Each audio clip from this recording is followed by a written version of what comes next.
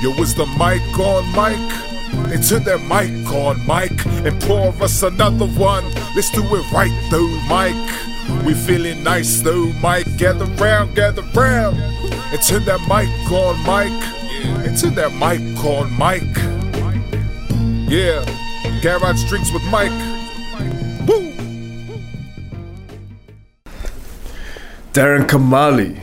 Hey man, thank you for coming. Hey son, thanks for having me, brother. It's very cold at my garage today. It's in the middle of winter. But as your per your requests, bit of Pinot Noir, warm us up. Cheers, man. Cheers, brother. Thank you, bro.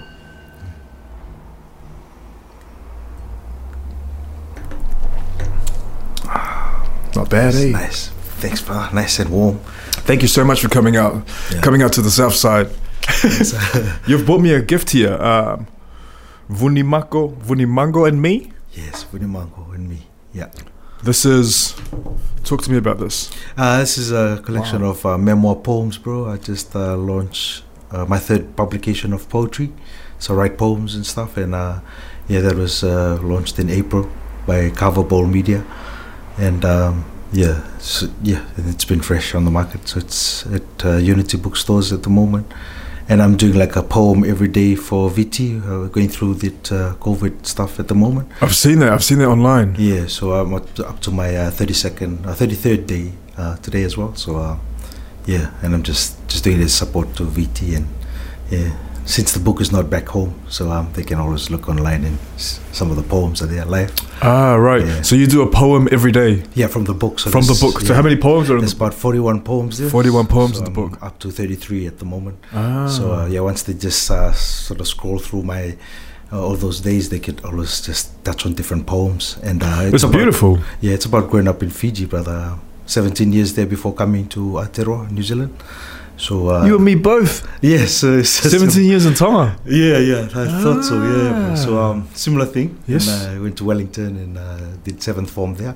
Yeah, and then I moved up to Auckland. I'm just gonna move this a little bit closer to you. Oh yeah. Do you want to just move it just a little bit closer? Move closer. There you go. So you did 17 years in Fiji. In Fiji, brother. Yeah, so probably like you. Very similar. Yeah. Why New Zealand? Mum worked here actually, bro. For at least 7 years before I could come. Because of the the political stance of Fiji and Aotearoa. But yeah, the political stance of Fiji and Aotearoa. Yeah, in terms of migration and stuff like that, I guess it's easier for other islands to come here.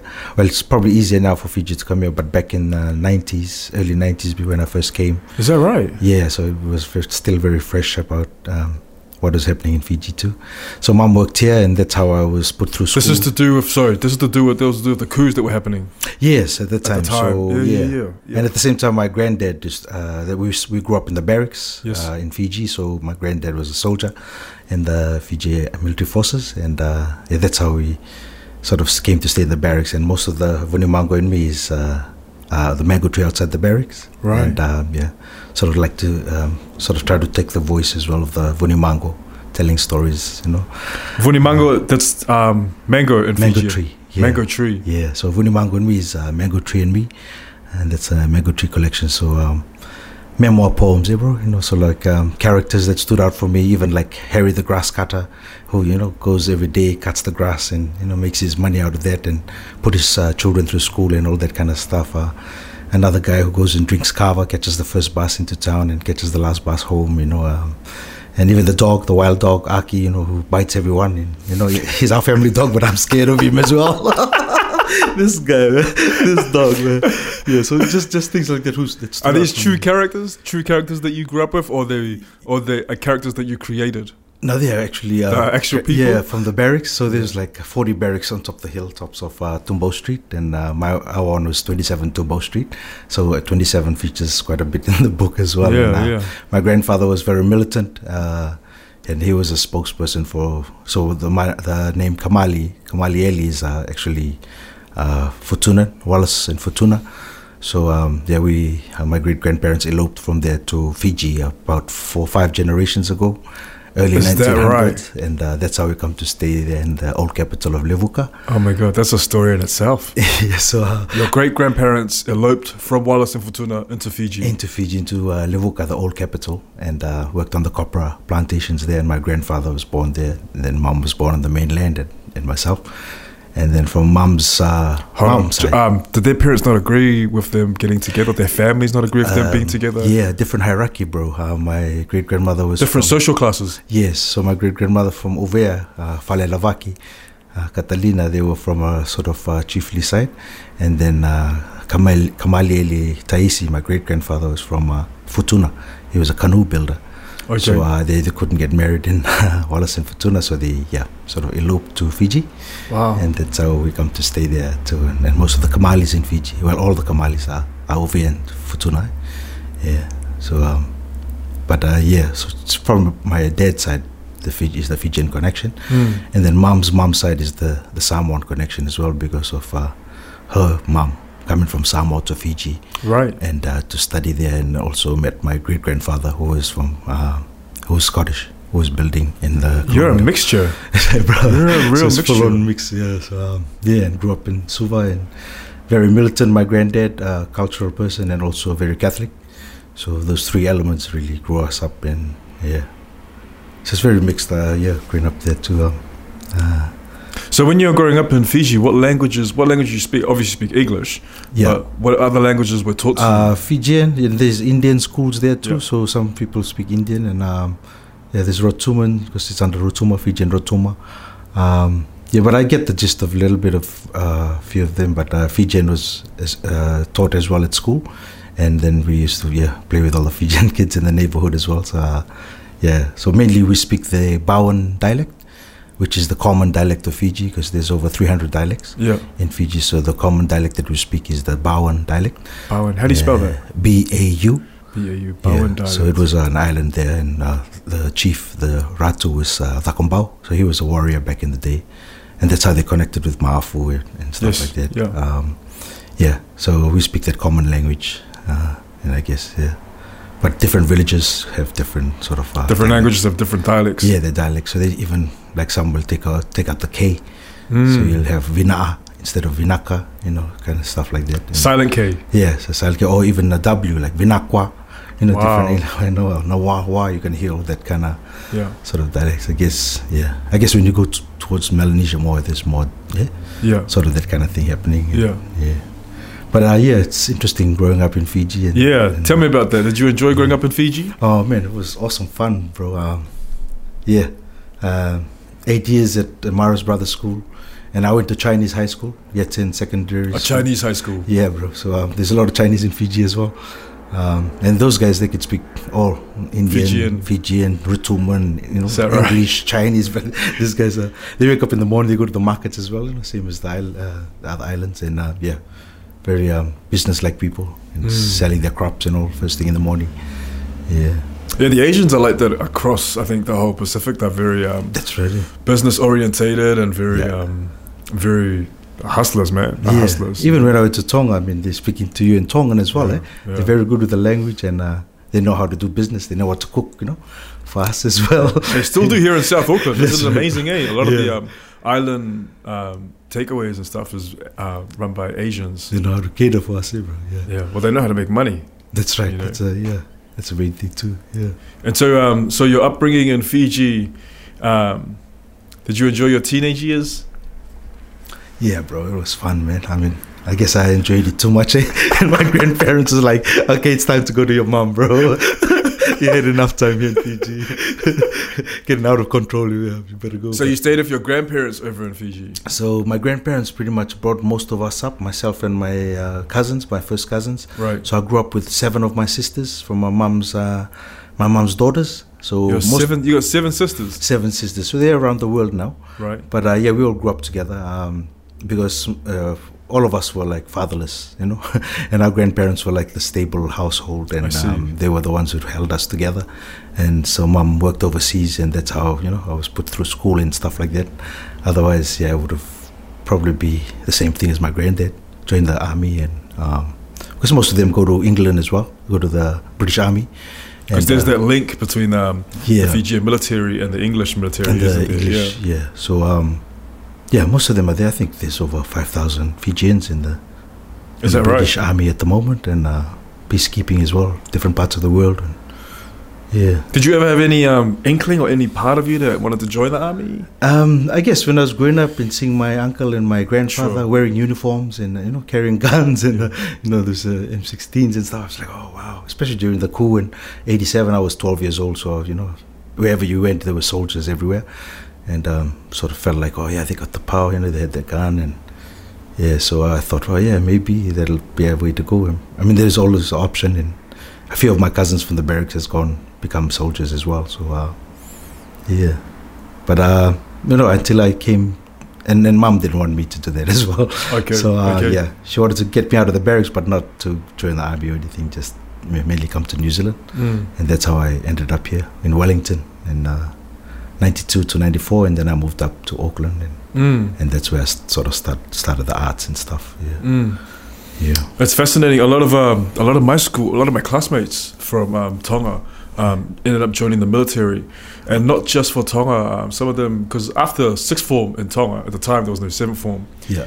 Everyone pretty much just goes across the world, and some That's to right. New Zealand, some to Australia, some to America, Yeah. all the way across. And so I got some of my old classmates that have done tours in Afghanistan, Iraq for the US military. Pretty crazy. And some of them in the US Navy. Yeah. I know a guy that was a year below me at Tonga High School. It's Tongan. He ended up joining the UK military and becoming a sniper in the Green Berets. Yes. Yeah. So most of Crazy, them are like, right? yeah, very Crazy. special forces and And people are talented, man. Oh man, you hear some good stories, I mean, Yeah. most of the guys I grew up with, they went to Sinai in Lebanon, even my uncle. Most of those places for a year. They go a year at a time doing peacekeeping. And so that was like a sort of the norm, eh? All the boys in the barracks wanted to grow up and, okay, I want to go to Sinai and Lebanon, and because of the stories as well and stuff like that, yeah. But even now, my uncle's still in the army, still in the Fiji military forces. He's been there for over 40 years, eh? Wow. Yeah. He's been everywhere, even Baghdad, and Yeah. done as like a private bodyguard as well sometimes, just some way to get their money too, and yeah. But yeah, so much happening at home. Yeah. I remember that. I remember growing up in Tonga and always knowing that, that Fiji was just different. Fiji's political Stance, yeah. was always quite different. And I remember, what was the name of the first guy that did the first coup? Yeah, Rambuka. Rambuka. Yeah, Sitiveni Rambuka. Sitiveni My Rambuka. grandfather was working for him actually. My grandfather had retired. I wrote it in the book as well. He had retired, but he was called back in 1987, and that's when I was like 12 years old as well. And and he was in the military intelligence for Rambuka, so writing reports and stuff. So subconsciously, I think that's where the writing came in for me, because my granddad had the only typewriter in the barracks. Right. So all I could hear was in the back house every Clack, evening. clack, And and until I come to New Zealand, then I start to realize, oh shucks, actually my granddad triggered that, but he wasn't a poet. He was more of a reporter, sort of, military intelligence kind of dude. Oh, he might have been writing those real descriptive reports. He used to write a lot of letters to me actually when I first Okay. came. There was no emails or anything like that. So yeah. back in like 91, 92, he would write to me, and Yeah. he was a very deep guy, and very sort of stern and like a Christian as well, and culture. Eh? So very But quite a strong father figure as well. I yeah. imagine, So he was like my dad. He was my dad. Yeah. Because he brought me up actually. Yeah. Brought all of us up with my sisters as well, my 7 sisters and a couple of other cousins who's in Australia. Yeah. So we are all over the world, like your family as well, and But yeah, it's been good teaching. My grandma just passed away 2 years ago now. Okay. Her anniversary is actually tomorrow, her passing. Yeah. So I dedicated the book to both of them. Because sort of did it for my master's degree. Writing, I wrote a draft. It's been published really well. I like the pictures and all the artwork that's gone into Awesome, all the pages as well. Yeah, that was done by Coverball, Damon Coverball. Salesa, Yes. and John Tapu. Yep. Yeah. So What a great gift, man. Thank you so much. I really appreciate it. No worries, bro. You're most welcome, man. Yeah, I've been admiring your show as well online. I've been watching it as Oh, thank you. Yeah. Mucking around in my garage. yeah, and keeping it real. I mean, having the wine or whatever. Yeah, I well, guess it's not really real having one of these in the garage. But That's good. that's my wife. That's my wife wanting it to look civilized. That's awesome, man. I have to get one of that too, so it can look civilized. Because normally it'd be just probably a couple of coffee cups and a bottle of wine. Cheers, bro. Cheers, brother. Yeah, man. So good having you here. Yeah, thanks, bro. Thanks for having me, man. Just talking about Rambuka, I was thinking, because Fiji is still under Bainimarama, is that right? It's Bainimarama now. Yes. Yeah. Yeah. So Ferengi. What's that like? Like, I mean, for us non-Fijians and what we don't know from what we see from the outside or from what we see from what the media portrays, I don't know, because sometimes I think like media's all shit, man. Like they wouldn't really know what the real story is inside. Yeah. So the only people that could probably really tell us is like actual Fijians. What's it like having? Because he's been running the country for a lot of years now. A long time, yeah, since Spate, eh? So that's 2001, 2002, maybe, yeah. But yeah, it's really. Is hard, it a good I thing or guess. is it a bad thing? Bro, myself, I get mixed feelings because I've been here 29 years, brother. I don't stay at home, too long. I go back for holidays and stuff. But knowing my family there as well, it's hard for them as well. It's a different government, Fiji government, I must say. It'll be hard to take him out as well because Fiji, we have our soldiers there, and we can put up coups. If if what happened to Samoa, if they had soldiers, they could have done the same, with Samoa. But because he didn't have soldiers, that's why the coup didn't work out too well. But that's probably Fiji's sort of politics behind the coups that's happened in the past. Fiji's always had quite a strong military presence. Yeah, it's always been mostly martial law as well, from way back. Yeah, so why is that? Why can the people not decide? I don't really know, my bro. I mean, I guess it started back in '87, and I was 12, eh? Yeah. So I was still trying to get my head around it. And it's always been like that since, hasn't so it? it's always been like, for me, yeah. I grew up in that sort of style of fashion of politics, and and it's just been like that for me growing up. And then I come away, and then it's still the same for our people back home. And I think it's almost 35 years now. And we've had 4 coups within that time, and it's just it's hard to say what's going to happen. If anybody that's listening doesn't understand what a coup is like when one person in power, dictatorship, takes the military and overthrows whoever's currently in power. Yeah. So you don't have now you don't have that freedom of speech and expression as well. And if you try and practice it in Fiji, and if it's not good enough for them, then it's gonna be unfortunately they'll cut it down and send you out of the country, and most of our people from home, they're excommunicate people. They're not allowed back home. I know people. Serious? It's not allowed back in Fiji as well. Yeah, definitely, and Fijians as well. And these are people that would speak out against whoever's in power, and still speaking out in public and in social media and stuff like that. So they're totally. You saying anything like right now, would that be deemed as? That's why I'm really trying to choose my words as well. And I was wondering. Yes, I understand. Yeah. Far out. Yeah, so I can't just go straight That's up pretty and say strong, I hate this person or I hate that person, because it's gonna just go back, and my family's back home as well. So and it affects them as well. Yeah, so that's why I really keep trying to just keep my family safe. That's the main thing. Yeah. Do things happen to people overseas, to their families back home, if people overseas speak out like in public? It could happen like that too. I mean, but some people still do, do speak up, and I know it's hard for their families back home, and and they get dealt to too. I mean, if somebody's talking about the man in the pub, and then somebody just tells him, and he'll come down and deal with you. He'll take you up to the camp, and he'll do stuff there. If you didn't have to put it on, but so that's normally like, damn, what happens here. See, Tonga's always had a monarchy. Yes, but just because Tonga's always had a monarchy doesn't necessarily mean that people have always agreed with it. That's right. As you would have seen from like the riots that happened in 2006. Yeah. There are times when the people get frustrated. Yeah. And I've seen that with the burning and looting as well in '87. Yeah. I talk about it in my book, and I did a song on my first album called "Burning and Looting" in Silvertown, Silver Street, and I could look down from Silver Street, and I was 12 years old, and all I could see is that what's happening, And what happens is the Eat OK movement, the young and the old, the women and men, they will come through the village, march through with their Bibles and stuff, and tell all the people to clear the town, because the people who's coming at the back, the youth, will come and burn and loot your shops. So don't take anything, just take yourselves and your family. Amen. And leave with us while we're marching through, because after that it'll be like, and that's what I saw, is like the aftermath of devastation. Yeah, and then I can watch from our place in Marasova Street, which is up in Turek, and you can look down into Silver City, and you can just watch them, just going from shop to shop, sort of emptying it out and burning it and whatever they're doing. People in their trolleys collecting stuff from shops, and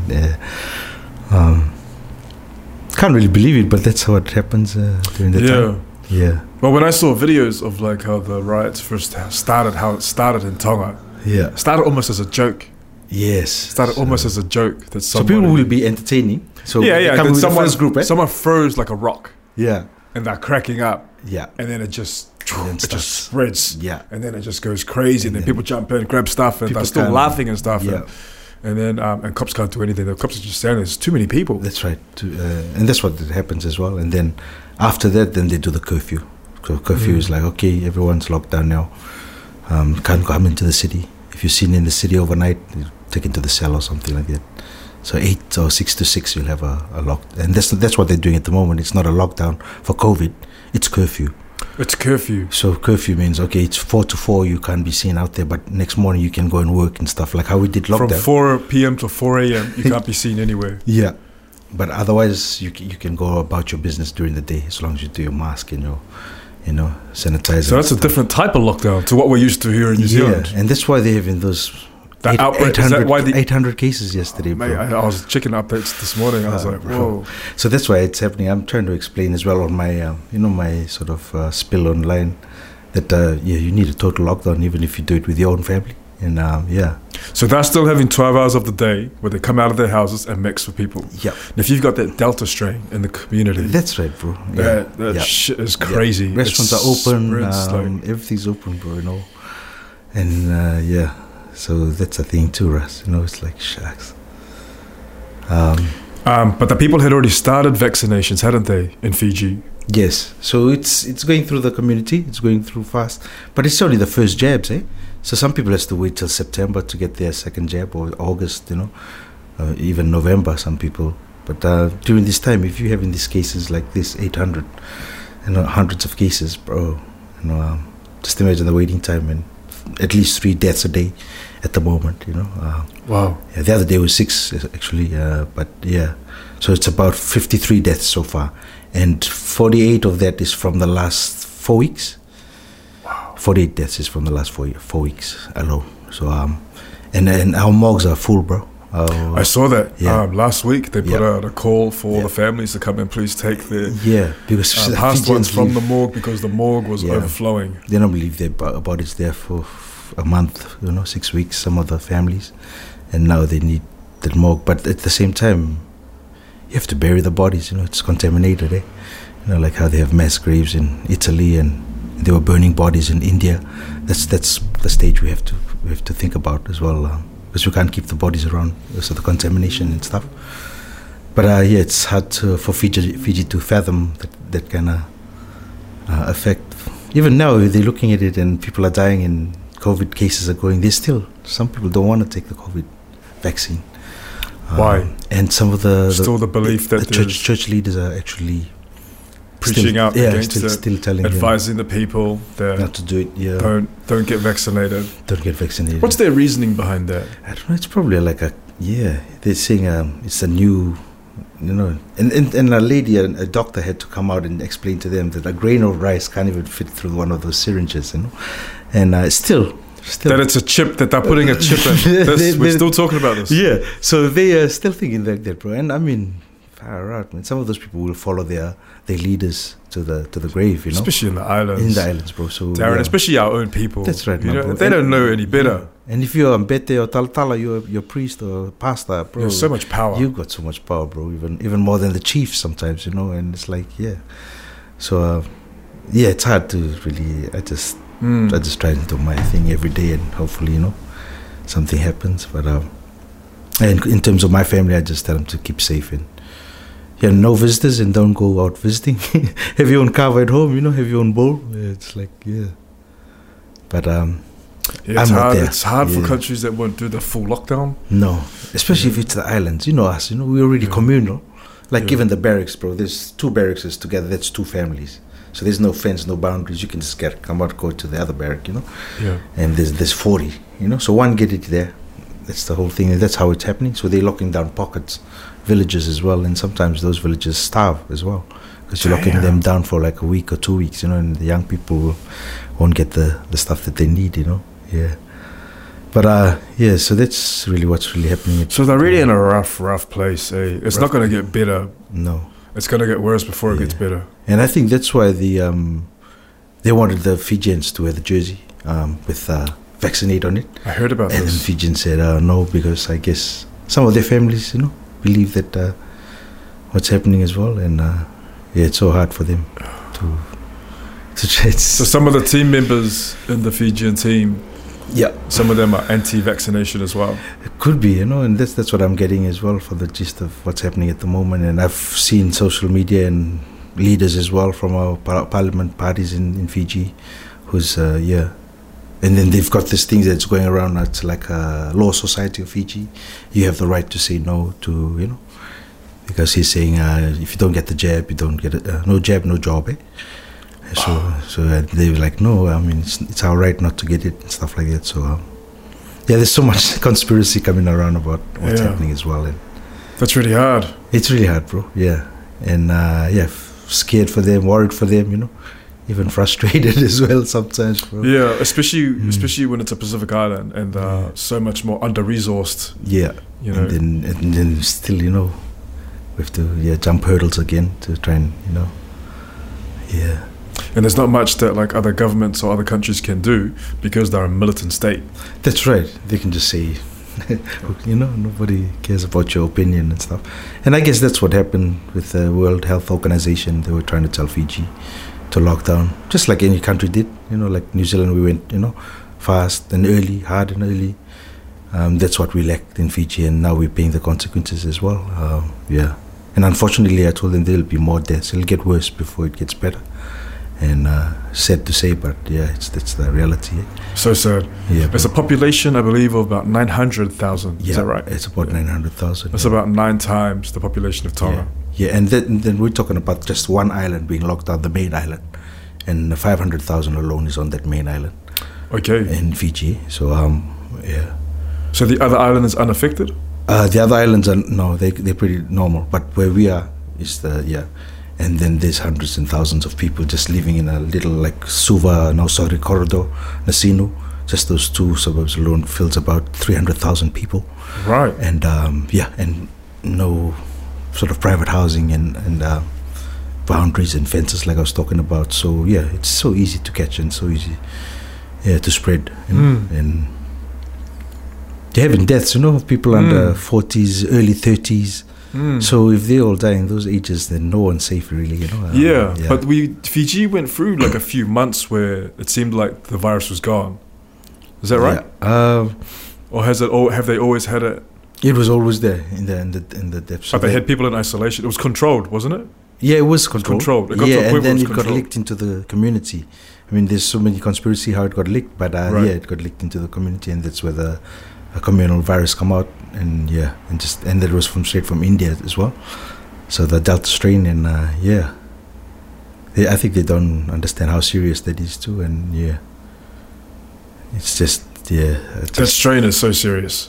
yeah, bro. That's Yeah, right. you would have seen the news. Sydney is like climbing daily. And it spreads more than than It the last. spreads easier. Yeah, like how Yeah. we sort of comprehended the last one. Yeah.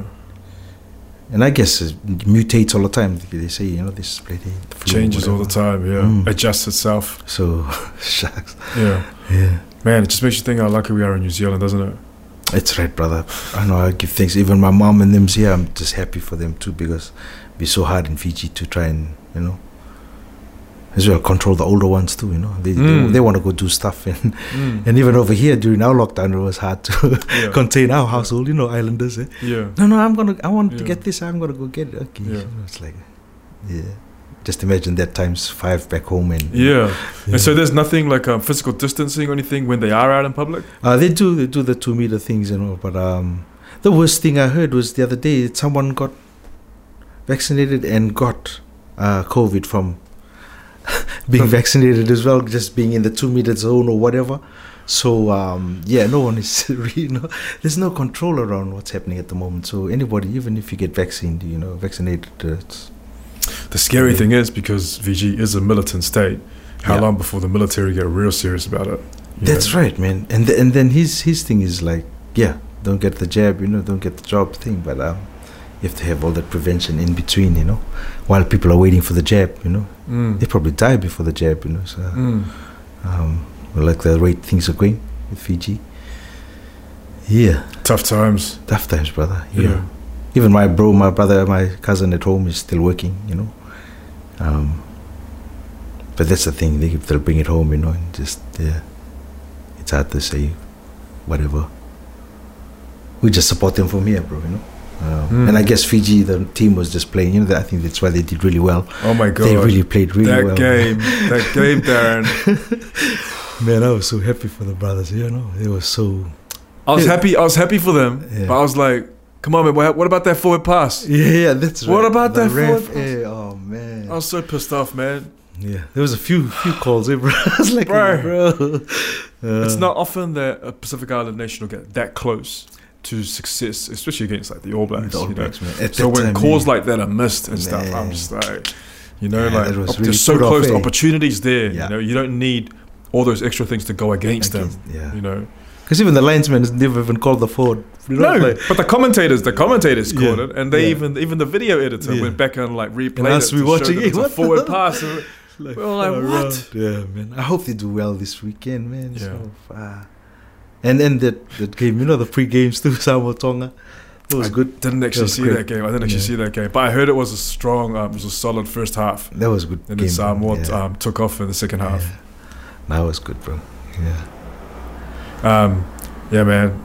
I like the look of that Fijian team. Man, that's right. They look like they were serious, man. Taking for serious. It's been a while since I've seen another team bully the All Blacks. Man, that looked like that, bro. I saw them bleeding. The All Blacks were like, most of them were cut up, and these guys were just like walking around like beasts or something. It's been a while since I've seen a team come up and really bully them. That was really good. I mean, a really good, sort of. Just no back. A run for their money. Give the All Blacks the run for their money. They just threw everything on the field. Yeah, man. The other thing as well is like normally, like in the past, like normally I reckon the All Blacks normally sustain a team, or if you're going to sustain it with the All Blacks, you can probably normally hack it with them for like maybe 60 minutes. Yeah. And then their fitness notoriously takes off. Yeah. Right. But less and less is that. Is that happening? That was great, they went overtime too, they went overtime, almost 82 minutes, and Fiji almost scored in that last one. It's like, bro, man, man. They played for what was happening at home too, so and it was hard for them too, because they had to decide about what to put on the. Just imagine being the last minute thing. I know we don't want to wear the jersey, you make new ones and stuff, and they have so much more, and they were sort of only met for that period of time as well.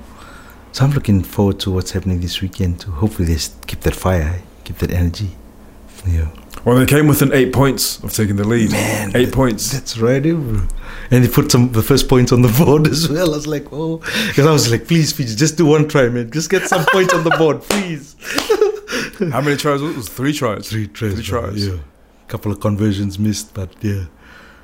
Yes. But let's be honest though, for 70 minutes, I felt like they exposed. They exposed the All Blacks. All Blacks really looked vulnerable at some stage, Making silly mistakes, silly errors. And the turnovers too, and the lineouts, bro. The lineouts was good, man. Shucks, man. I was like, is this the game? What game am I watching? Is this the one? This is the one, man. No, They it's might have good. been. Maybe they were overconfident after Tonga. Hey, maybe they were a little bit overconfident after beating Tonga. yeah. That they thought it might be another. Because the Tonga was just some club members as well, eh? Some Mate, it club was players. so sad. Yeah, I heard the story behind it too. Yeah. Far out, man. They're missing about 22 of their normal players. Players stuck in quarantine, players stuck overseas, managers clubs wouldn't receive European players. What a headache to it, bro. Man. Yeah, and then you've got like it's a frustrating thing because then you've got like a whole lot of Pacific Island players, you know, that are Tongan descent, Samoan, Fiji. They might have played for the All Blacks or Wallabies in the past. That's right. But now they want to play for their own country. Man. Can you imagine what sort of game that would be if they were allowed to come back and play for their That'd country? be amazing, bro. Amazing games. It'll probably be like the Fiji team, you know, because they brought them from France and all those. Yeah. And our boys do really well when they goes to those clubs and play those rugby because they look after our boys as well, you know. Yeah. And if we have the facilities like that at home, yeah. Well, they were definitely playing at that same level. That level, that's true. Yeah, that's why I can't wait for the Moana team next year. And, they'll sort of be awesome, make a difference. So that Moana team is going to be a Pacific Island team, but based here in Auckland. Is that right? Yeah, based in Auckland. You know, Samoan, Tongan, Fiji, and and I think the Drua as well, the Fiji Drua team, which is the one we're watching now. Yeah, so they'll probably be part of the Super Rugby too next year. Yeah. But for that Moana team though, like. Isn't that just going to be like another pickings team for like the Auckland Blues or for the All Blacks? You know what I mean? You know what I mean? Like that could be too. Yeah, I don't know what the strategy is behind it, but I'd rather. Yeah. Sonela Waki is a perfect example. Yeah, Sonela Waki was playing for Tonga. Is it? Yeah, that's right. Yeah. Jeez, I hope I've got this right. He's playing for Tonga, and then they created that mixed Pacific Islands team. Remember that? Yeah, and he was a standout. Yeah. He was a standout. Yeah. 2 years later, he's playing for the All Blacks. That's right. He came out of there, and then our team just dissolved. Our Moana team, eh? Yeah. So hopefully this one just sustain again and come through it. Yeah. Well, it looks like I think it's got good people that are running it. Yeah. I had because we went to the game last week. Ronnie Clark was there as well, and Michael Jones. Michael Jones, yeah. So good talano, sort of see where the boys at, and said hello to what's his name, Sivo Reese. Oh yes, Sivo. And he was like this close to playing for Fiji, and he's like, is that right? You could see the is thing. That right? Yeah, because they were the only two Fijian boys in the All Blacks. Eh? Yeah. Him and Satutu, and but it was good. Those two boys, and this you should see them afterwards, and the Fijian boys making fun as well, and because he grew up in Nandi, he was born and raised there. Right. Yeah. So if they play for if someone of Pacific Island descent plays for the All Blacks, what is it? Is it a 3-year stand down, or is it more complicated than that? It's more complicated than that, isn't it? Yeah, sort of. Because I hear that Charles Biudau has been trying for ages to try and qualify for any Tongan team, and then but he keeps getting held back by either his club, getting released from his club, or from his contract, or. And then by the time you want to play, it's your career's towards the end again. Yeah. Even what's his name? The bro from the league. He's gone to Japan, is it? Who's that? Is he Falau? Falau, yeah. So he's going to play for Japan. He's going to play for Japan. Yeah, I saw some kind of thing on social media. Rugby union. Yeah, that he might be playing for Japan or something like that. Far out. Could be sevens for Olympics or something. But see, like, wouldn't someone like Joe Rokocoko like be keen to play for Fiji? You know what I mean? He's already done like how many years off? That's right. He's still a young fella too. Eh? Yeah, far. He was like a gazelle. That's right. He was beautiful. He was amazing. And how he dives, mate, he was amazing. Eh? So graceful. Allergy. Yeah. He was amazing to watch. Yeah. Him, Rupeni, Rupeni. Tony Booker. Yeah, man. It's like, it's no effort, but it's just so fast. Yeah. Completely effortless. Yeah. It's like yeah, Fiji's definitely got some amazing talent. Those flying Fijians. It's like, yeah. Oh, man. They really played their hearts out. It was good, way, bro. Definitely. It should be an interesting game, the second game. Yeah, see what happens, I was happy to see John Cohen, change his stance as well. Oh, He used yeah. to say, "Oh, Tongans, Fiji, and the Islanders are coming together, hiding and stuff." Yeah. But man, All Blacks look really hurt after that, bro. They were like, "Oh, There would have been a lot of sore All Blacks after that. oh, bro, man, ice bath, brother, yeah." Good stuff. Where is the second game? Hamilton, bro. Right. Yeah, so a lot of Fijians done that too, and I think it's sold out, bro. Yeah. And Tonga Samoa again, before, it's like it's sold out for sure. Yeah. Yeah. I wish I could go see it, but yeah, TV there. Yeah, it's great. I love having these Pacific Island teams playing here in New Zealand. It's such a good thing, And good, they give it a good go, Yeah. Although our facilities are limited at home, we just, man. But one day, I really do hope those eligibility rules do change. Yeah, that's right, and it changes up. Look at how different the league is. True. There That. you Boy, go. man. Yeah. How Tonga, Yeah, but that's the I went to difference, that game, bro, you know. over here. Oh, did you? In Hamilton. The Tongan, boy. Oh, man. You guys represent, bro. You guys take it to the next level, man. But that's what last weekend could have been like. You know, Yeah. like if the eligibility rules were different, if Tongan Stars could really just opt to play for their own team, That's right. that's what it could have so been it like. wasn't the best, that's the thing. Yeah. Yeah, we wanted the, yeah. I hear a lot of Samoan stars are thinking of playing for Toa Samoa. Yeah. Imagine that. Boy, that'll be amazing, brother. Yeah, far out, man. I mean, I think that could be a future of rugby. Hopefully, Yeah. that'd be nice. Well, it depends. It depends if, like, if That's right, yeah. those old white men that sit at the top, That's right. if they bro. want to like decide to make it more interesting. So I was hoping Blair Mackey made it to the director of Yeah. rugby, but he's good to have him up there. Yeah. No, cool, bro. Yeah. There's notoriously for I know especially for the Tongan team, there's always been a lot of corruption within the rugby unions, and even still now within the rugby league as well. And Does sevens too, bro. So most of the sevens players still struggle, brother. Right. Okay. Okay. Yeah, financially and A lot And of then- money goes missing. Yeah, and then even when Ben Ryan was doing the last sevens for Rio,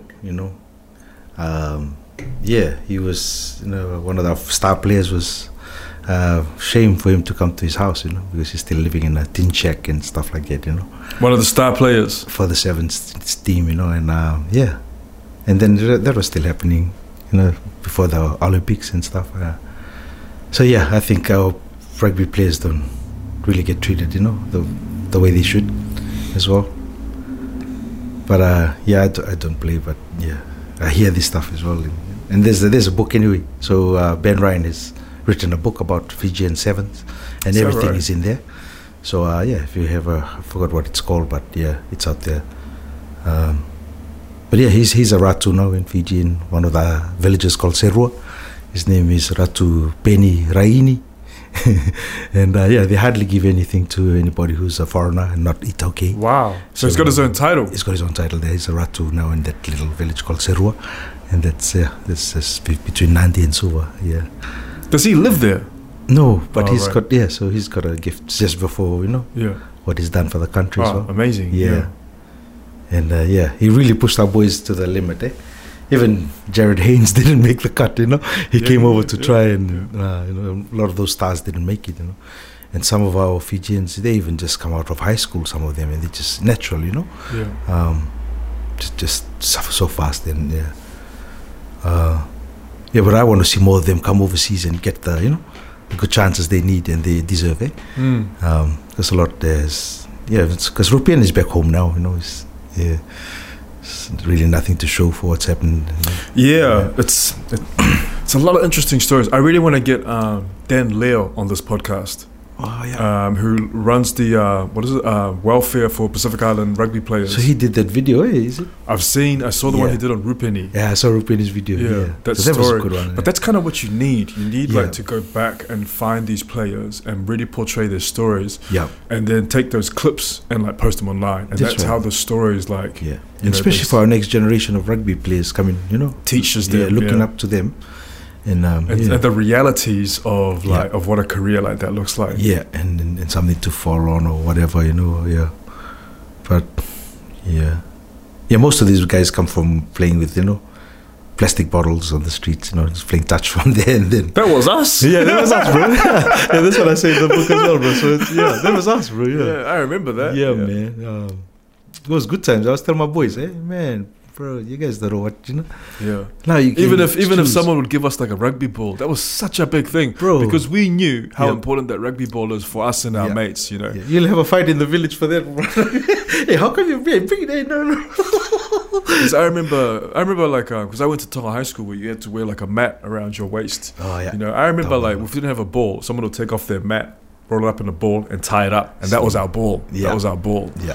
Solid too, Yeah. Yeah. Yeah. But I use anything Anything, to. bro. Even a coconut, one of those. Like he said, just don't kick it or head it. That's right, bro. Yeah. Oh, man. Humble beginnings. Oh, man. Best days, bro, I wouldn't change it for the world too, Same. Yeah. It kind of makes you, if you can always like look back on where you come from and like remember those things, it kind of keeps you grounded Yeah. and like wherever you get to in the future. That's right, brother. And that's why I wanted to capture this. So I wrote the book as an adult, but I looked at myself from the ages of 12 to 17 before I come to New Zealand. And I tried to recapture that in this book and look at the individuals, how I saw them through my, young eyes. And so that's the thing what I wanted to do with that book. And and just honor those memories, like you had your 17 years, everyone. And everyone will see Vunimango, you'll have your own mango tree back in Tonga. I used to have a mango tree that grew next to our house. Yeah. And so every Friday night, me and my mate would climb onto the roof of our house, get some mangoes, and just sit on the roof and just eat mangoes. Yes, bro. Beautiful, eh? Yeah. It's my favorite fruit. I used to know what I used to do. I'll climb and then I'll bite them just to see they're ripe. Yeah. And then my grandmother would say, see all your teeth marks on mango. Like a bat. Like a bat's been there biting all these mangoes. She used to get pissed off. We just had to watch out though, because there's always power lines that crisscross that. That's right. Next minute there's a shocked bat. Yeah, man, I got such rich memories of like growing up in the islands. Oh, bro, man. Also, it's very different as well because, man, back in those days, like we didn't have any devices, Yeah, that's right. and so the world of the internet yeah. didn't exist. No, man. It was literally, Yeah, even telephone was not there. like if you did call someone, Yeah. and you agree to meet somewhere at a time, Yeah. and then you go to that place and they don't turn up. That was it's it, just eh? like, oh well. I was just around the corner. I didn't know. Like now you can just text, okay, I'm coming, I'm almost there. It's like, bro, I was just there. Yeah. Hey, I just left. Communication was on a different level. And that's what I like too. My granddad used to write to me, like I was saying earlier. So he used to write letters, and even type them sometimes, type letters, I guess that's a foreign thing now to ask, Typing on a typewriter. or writing letters, eh? Like kids nowadays, they'll probably think, what's, like I guess back in the days, people used to have pen pals and all that kind of thing. I guess it's all happening now online, eh? I suppose so, yeah. But also, people can FaceTime internationally. Yeah, that's it. And it's free as well if It's you've got free. Wi-Fi, yeah. It's crazy. Oh, bro, so yeah. Yeah, that's why my grandmother was like freaking out, It's just Yeah. like, even with rap music, she was like, "Oh, son, so if you can talk fast, you can be rich, eh? You can make an album and people will love you. Talk fast. Talk fast." I was like, "What do you mean talk fast? Oh, you know what they're doing there? And that's a rap music. Oh yeah, that rap music. If you can talk fast." It's like, yes, yeah. So how did you get into writing? Like, did that happen for you at school, at high school? Or? Not in Fiji, bro, until I come to New Zealand. Yeah, Right. Yeah. Then I moved up to Auckland and I met more Strix and Poa. Yes. And Fillet is dead. Yeah. Yeah. So I think Fillet was like about 14 at that time. And I was marketed around K Road, probably about late 22, early 23. It's about 98. So we started the tour 98. And we started writing poetry and art is like therapy. So like my first 3 poems were where I'm from, where I'm at, and where I'm going. How did you come into doing that? Like your first poems? More. So we were like, I just moved up from Wellington, pretty aimless, and just hanging around K Road. I had a place up at the boarding house there, right. and just hanging with the street kids, and then see more come, and then all of a sudden, no street kids around, just myself. They had already known that Moa, because Moa was like a chaplain, and he used to look after He's a youth worker. Yeah, and then he knew. I think that time I had the dreadlocks and all. Then he knew. Oh, hey, you from the islands? Eh? I said, I'm from Fiji. He said, and he used to run the TOPS course for training opportunities. Right. For wins. Oh, okay. And he said, hey, come up and see me on Monday, and then we'll sort something out. And then so I signed up for a year on his program in 98, total 98. So there was about 18 of us from around, all around the Pacific and Maori and Palangi as well. And then we did art and poetry. We collabed, wrote songs and wrote poetry and, rap and chant, whatever it was. And then we went to street corners and did busking on K Road and Ponsonby and stuff like that, even to schools. And you would perform your poetry? Perform our poetry. And Mo would stand on the other side of the road and he would say, hey, volume, I can't hear you. Do you have mics? No mics. No mics, just like all the strangers walking by, real island stuff. Hey, I can't hear you from here. Louder. This is full, like a Friday night, Wow. Yeah, so it's like all of us trying to do stuff. And yeah, so that whole year we just spent writing and doing an art exhibition on our Lava Lavas called Lava Lava Art down at Arthur Square. This is all fresh because I just moved up from Wellington. Yeah, and and then after that year, I think there was this Palangi guy who was a musician, a jazz guitarist, sort of jazz fusion. And I think he played something in the neighborhood, those riffs, those guitar riffs. Yeah. So he did all the music for my first album in 2000, Bola Aotearoa, Immigrant Story. Wow. And I did all the poetry and I just rearranged it into, melody and rap and songs, And then, so sort of CNZ funding for my second album, Keep It Real. So you kind of came into it by accident almost. Yeah, so... Yeah. I mean, growing up, mom was... But everything happens for a reason. That's right, yeah. So, growing up, mom was a musician, and then, I came overseas, and I never knew I would, start writing and stuff like that. But, I always say poetry found me in Aotearoa, and, although it was there, but it found me here in Aotearoa, and it came, like, more, sort of told me, and then, and from there, more said, okay, you have to, what I'm done for you, so you give back. And then that's when we went back. I went back and formed the South Auckland Poets Collective, 2008.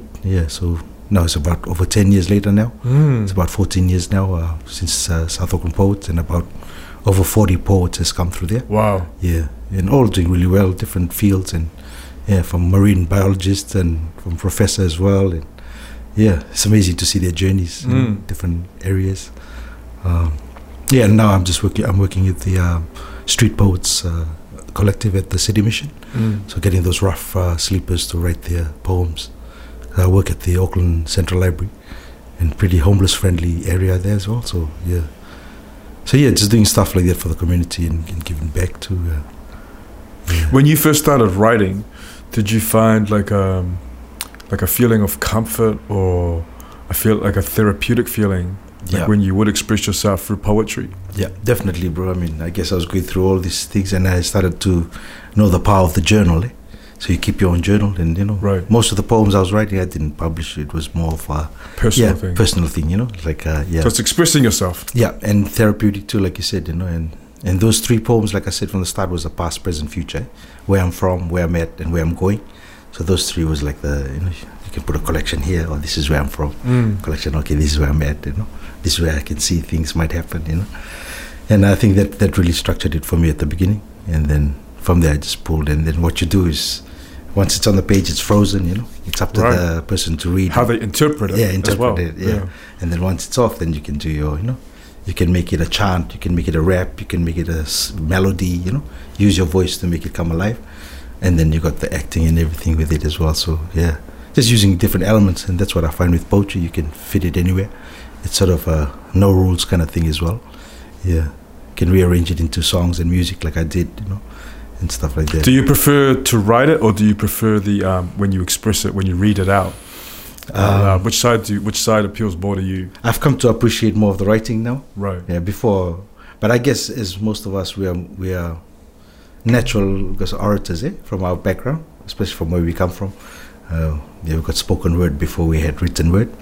Otherwise, our written word would have been the kesa on the natu, That would have been our symbols, our story, storyboards and stuff before the white men brought the pen and paper. But yeah, I think that was the transition, and my thing now is going back as well, because there's actually art too, as well as in reading, in reading somebody's work or reading poetry. It's like, oh shucks, did you write that? It's like almost your poem, Yeah. when you read somebody else's, and that's a gift as well, Yeah. to do that, and I enjoy people who can recite poems, and it feels like, wow, you feel like that's the poet reading it themselves. Yeah. So Because you can see their heart. yes, Like when I do think like when poets read their own work, yeah, it's so much more interesting to me than someone else reading their Yeah. work. When the poet reads his or her own work, yeah. it's so much more beautiful because they almost read it the way they wrote it, the way they were thinking about it. That's right. Do you know what I mean? Yeah, it's authentic, and Yeah. it's really. And they relive it. They relive whatever they were feeling at the time when they wrote Yeah. it. It comes through them. I don't know whether it comes through consciously or unconsciously, but when they Yeah. perform it out loud. It just flows, yeah. Yeah, but then I'm sure there's a lot of poets as well that prefer not to perform their poetry and just let it be open for interpretation. Yeah, that's right. Yeah, which is great too. I mean, I guess nowadays is spoken word is the main thing as well. Right. Yeah, and I guess that's why I'm stepping back into the reading part of it too. There's a thing in reading, like you said, where yeah. That's why I don't want to get too familiar with that book as well. I mean, I've Right. written it. Yeah. It took me about 7 years to finish that book. Phew, right. But my first two was like within the 2 years I finished those two. But yeah, this one I took my time as well, and yeah, wanted it to be different, Yeah. How long would it take you to come up with each poem, roughly? Really depends, Sometimes I could sit there for hours, and sometimes I could just sit there for 5 minutes, and I'm not, in the zone. But it's about like compilations, So Where, like of what goes where? Yeah, so I've got like a few manuscripts sitting on my computer, and it's been sitting there for years as well. And then it's different collections. So this one is the Vunimango collection, and then you have another one, the Poet and the Politician collection. I've got one about my son as well. There's a collection about him. There's one about James Baldwin had sort of inspired me. James Baldwin. No, sorry, who's James Baldwin? I'm Not Your Negro. He was that political writer back in the day of Martin Luther King and stuff like that. So I've taken that I'm Not Your Negro and I've sort of translated into I'm Not Your Coconut. So I'm writing a collection called I'm Not Your Coconut at the moment. And then that's all the sort of, connotations and stereotypes of a coconut in Aotearoa in New Zealand. Because that book was written back in the 60s, maybe earlier. Right.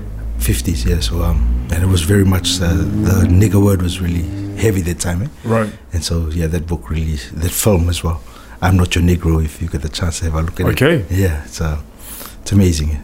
And, yeah, so I took it from there, and so there, yeah, I guess as a poet, there's a few manuscripts that I'm working on, and it's always good to get something out as well. And 7 years worth of work in this. yeah, so 7. I started my master's in creative writing. With Selena Tustalama, she was my supervisor. So we wrote the draft of the book there. It was only about 20 poems, maybe less. And then, yeah, over the years, I've just sort of every year just put more poems in as well. Yeah, and then just wanted to sharpen it up. And then COVID gave me the chance to finish it up nicely. And yeah. And then the boys sent it over to China. Yeah, so when did it get released? April this year that was released in Auckland, and then we went down to Wellington later that month as well. So it's at Unity bookstores and around the country, and it's going to be available online too. So are you proud of it? Yeah, bro. I mean, I guess this is so far out of the 3 books, this is my sort of closest that I've been really content with my work, close to the full perfection stage. The other 2 I enjoyed it as well, but different process. And this is close to my heart too. Yeah, it's dedicated to my grandparents, and the hardest part was my family. Writing about your family. To read this book and to accept it, because it's so close. Yeah, and the way they would react to it. Do you write a lot about your family in here? Yeah, there's a few, and there's my 7 sisters is in there as well. But so all the things it'll be different for how different people take it.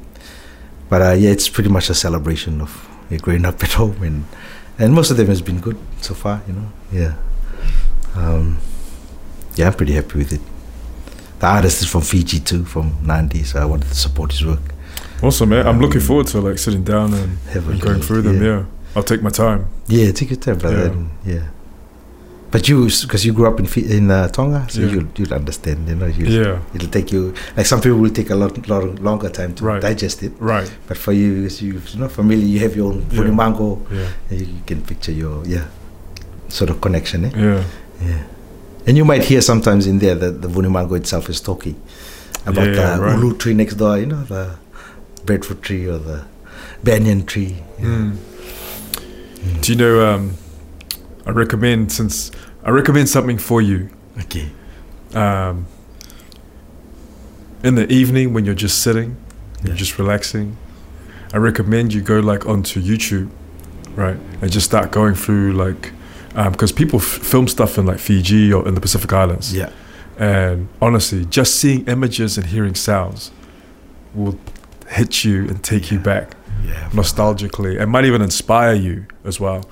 But I've found that like seeing stuff of Tonga, Man, you I'll know, do and that. hearing the music, Yeah. the singing, and just the shots of like the water. It's hard to describe. Yeah. So once you But see you know them- what I mean, eh? Yeah. You know what I mean. Once you see the visuals and once you see like someone sitting on the back of a ute, just filming, just driving through a village, Yeah. you're there. You remember it. You remember the smell, the heat, everything. You know, Yeah. The It's, senses work, eh, bro? You know? your senses just come alive. Yeah, Yeah. yeah, Oh, I miss home, man. Yeah. yeah. It's been, you know, supposed to go back this year, you know, end of the year. Oh yeah, Yeah, yeah. it's like shucks, yeah. But that's okay, yeah. Can people still go into Fiji or no? No, man. I mean, it'd be crazy to go at this time as Yeah, well. Eh? of But I course, guess they're of course. asking for nurses and stuff like that at the moment. That's the only sort of people are going to Fiji. Right. Yeah. Tonga has like a 3-week quarantine. Oh, You can go, yeah. I think you can go under special admission, Yeah. but still it's like a 3-week quarantine. Wow. I think Fiji's the same too now.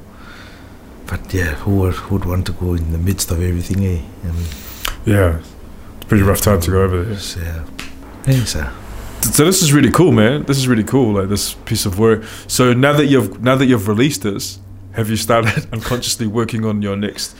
Started to entertain the idea of working on your next project? That's right, bro. Yeah, I'm on this project, which is with the Street Poets. So we're putting an anthology out next March, and that's where I work with them. Every Thursday morning, I go out to the mission, Right. and I run 2-hour poetry exercise workshops with them. There's about 8 poets there, and one of the poets has been writing since the 80s. So he's got over 700 poems, bro. And he suffers insomnia, so he writes poetry like religiously. He will write 5 poems a day actually, and every time he comes to the workshop, he's got almost 50 poems or kind of some kind of thing like that, you know. And we've got 5 typists, volunteers from the council, who's typing out his work because he only writes, and his ribbon for his typewriter is broken, so he's got no telephone, he's got no computer, no technology whatsoever. He just writes them in papers, loose papers or black books. Nice thick black books, and he just brings them to class. And yeah, so I really want to publish him as well every year. He can publish a book every year for the next 5 years if he wanted to, you know. Yeah. Wow. Yeah, bro, just amazing. He reckons he's been suffering from insomnia for 10 months, brother. And you know, and I say, what you do? And he said, like, I just write, and sometimes I just stare at the ceiling and stuff like that. And I mean, he rough slept in England as well for 20 years. Yeah, so the 80s till the 2000s, then he come back to New Zealand, and only the last 3 years he's got his state house, and then he's just been writing religiously since then, and just going hard. And yeah, And all the stuff he would have seen on the Yeah. streets, man. yeah, bro. And then when he does read, you can't get, just because he just mumbles, and it sounds so terrible. I mean, Right. you know? But when you read his work, like on the page, it's like Comes alive. comes alive, brother. Even like the words he used and stuff is so immaculate, bro. You know, it's different. Sometimes you don't look That's for the amazing. words. Yeah, look for the That's words, amazing. the meanings, and yeah. So 2 of our poets are pretty much ready to drop their own books as well. Right. So I'm using this as a platform for them. Rough Lives Matter is called the name of the anthology. I like it. Yeah. So yeah, they're gonna March next year. We're looking at putting these guys out, and at the same time, I'm doing my own thing with my own sort of personal manuscripts as well. Yeah. Doing Going West next month as well for sort of poetry reading night with Carlo Mila. Oh, okay. And, Going west, is that? Yeah, the festival up at out west there. Okay. Literary festival. Yeah. And then, mainly just working around Central Library because I'm based there as the Pacific Heritage advisor. So I work with a lot of our heritage stuff, our collections that came to Sir George Grey, who was the governor back in those days. So letters from Tonga, from Queen Salote's scores of her songs that she wrote. Yes. So we collect all that. So I look after the Pacific Heritage. That's my job up at the library.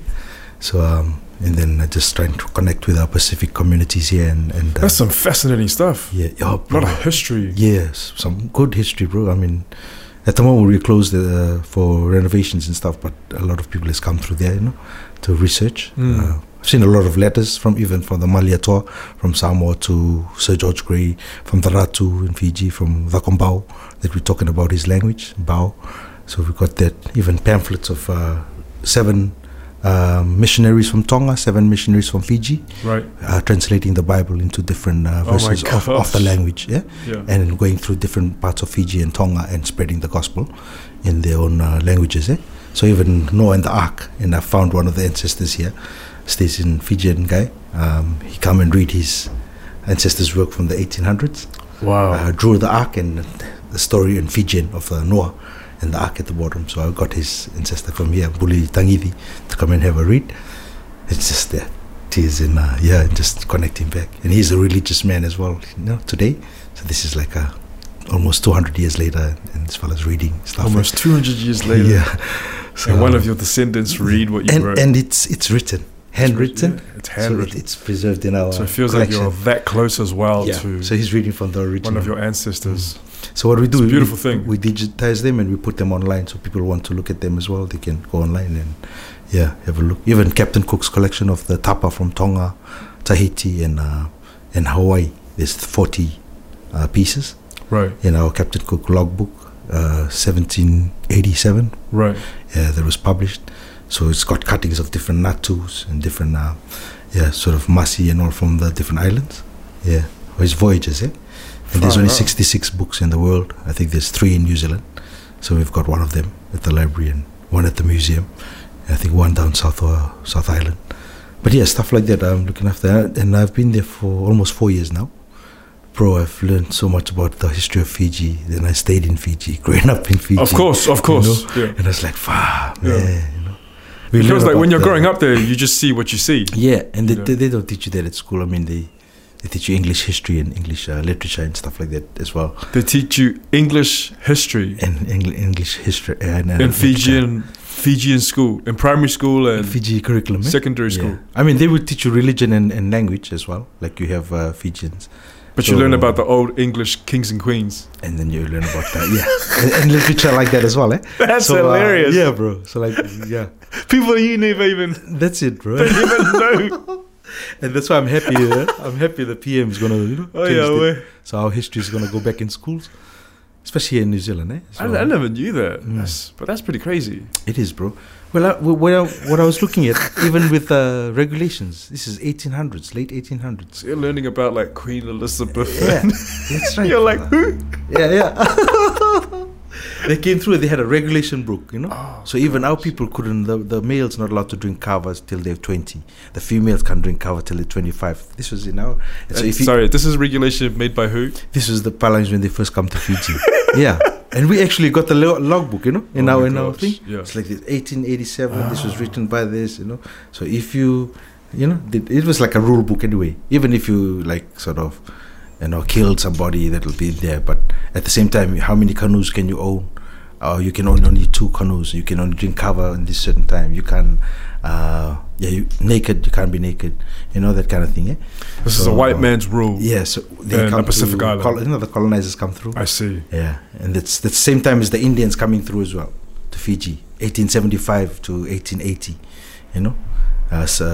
Arthur Gordon talking to Sir George Grey, and then he brings them. So he was his same Indian same guy who took the Indians to Caribbeans, the Mauritius and all those islands as well. So that's how the same indentured laborers. So they'll tell the Indians, hey, no, don't worry, Fiji part of India. You just go this week and you'll come back on the end of the year. So 200 years later, they're still relaxing, Yeah, so that was the white man's, sort of colonization stuff. I see. Back in those days, They brought the Indians there to work. Yeah, so even some of them, they married, oh, don't worry, you'll see your wife by the end of the year. Come to Fiji. Wife and kids are all that side, That's how they took the Indians. And that's so sad. Took them the other way as well. So it wasn't really the Indians' fault, actually, It's actually the Kavalangi's fault, Yeah. And then I guess that's this space I'm working in is like really sort of solidifying a lot of our history and how we've come the whole 360 now, like us who can talk about it now. Yeah. Back in those days, even, 10, 20 years ago, we couldn't be like this, Yeah. Yeah. But there's still quite a bit of friction between the Fijians and the Fijian Indians, isn't it? Yeah, definitely. I mean, yeah, it was always going to be the case. And that was the intention at the beginning anyway. Right. Divide. To, cause that division, And they knew it. The English knew that was going to happen, Yeah. So it's pretty intentional when you come to think of it, Yeah. Man, I'm just thinking that would suck, man, if someone told me, like, go work in another country for a year and I come back at Christmas and see my wife and kids. That's right. And I never, ever saw them 200 again. years later, bro, they're still looking for their ancestors, how they link back to India and how they can connect back to where they had originally come from. Girmit, The Girmit. Yeah. But, the English has done a lot as well with the Indian population, even with them in England, I was watching a documentary last night on, I think it was Mauritius, on the island. Yeah. Yes, that's the one you're talking about. Yeah, it's very interesting because the culture there is quite, it's quite intertwined now, and there's quite a strong Indian influence, population there, but also Chinese and also Creole as well. That's right, Creole. Haiti, Yeah, Haiti is got Creole, and that's what I was thinking, bro. Fiji, don't be careful; they end up like Haiti, that poverty will really take over, stuff like that. But Mauritius, all those islands as well, and that's how the word ganja got across to. It's actually an Indian word, ganja. So that's how it went across to Jamaica and all those islands as well. That's why you got a lot of Indian influence in the language and in the accents of most of the Jamaicans and the sort of Caribbeans. Yeah. Wow. It's pretty crazy what's happened to people of color over the last few hundred years. And if you really think about it, that's not actually too long ago. You know what I mean? Like if you think about the spectrum of like how long humans have been on Earth, the last couple of hundred years is not actually that far ago. And even us two talking about it, like the 80s, we didn't have what we got now. That's right. We didn't have cell phone. We couldn't said, hey, we're going to meet you there. Let's just meet you there. That's right. Otherwise, it's done. Right. Yeah. But now we can, really just So that was only 40 years ago now. Yeah. And just imagine how kids, they must look at us like like dinosaurs or something. These guys are centuries here. Well, see, I watched the game on my phone with my son, but I don't know how to how to stream it. Oh, right. Gave it to him. He's like, see, that's it. There you go, Dad. How did you do that? How did you do that? Feel ashamed. Like, I just went into this and I was like, now we never have to pay for a Sky. You're genius, son. Stay close. It's the next generation is it's going to become like second nature to them. Man, definitely, bro. Yeah. They're so adaptable to it. So because I'm still the pen and paper fella as well, Yeah, I know exactly what you mean. I write sets for training, right? Oh, okay. But I can never write it on my phone or like write it into a laptop. It has to be pen and paper, and then I'll take it from there and put it into my phone. Yeah. But I have to have pen and paper to write it. It must be we're old, man. old school. I can only create something onto if I'm using my hand, a pen and paper. Yeah, same, brother. So what about when you write poetry? But you can obviously type it out now. I can type it. It's easier to edit on computer as well. Yeah. But I still keep a journal.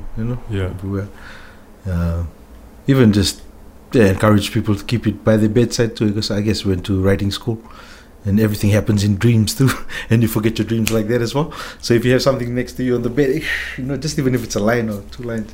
Because by the afternoon or by midday, shit, what happened again? Yeah. Even when you wake up. Yeah, and then you had that phrase, and then something's missing. One of the words missing from the phrase, it doesn't sound the same. Yeah. This is when you were inspired and like, oh, shit. Yeah. Has there only ever been poetry that you've wanted to write, or have you wanted to ever like look at like like screenplays or write short films? I wanted to make like a documentary film when I was thinking of this one, and I was like, shucks, I can have actually take them back to the barracks. My mom owned the barracks now. My grandparents is gone, so it's still there, but my auntie looks after it, and then still got half the barracks there because behind the barracks the American embassy has bought the whole plantation. This used to be our plantation, and that's one of the reasons why my grandfather really went down. Most of the old fellas lost their plantations to they built their building stuff at the back there, locked us out, and sort of bought the 2 barracks near us, and just did a big bulldoze driveway down there, and then separated the whole barracks to the other side and this side. So that's just happened over the last 15, 20 years,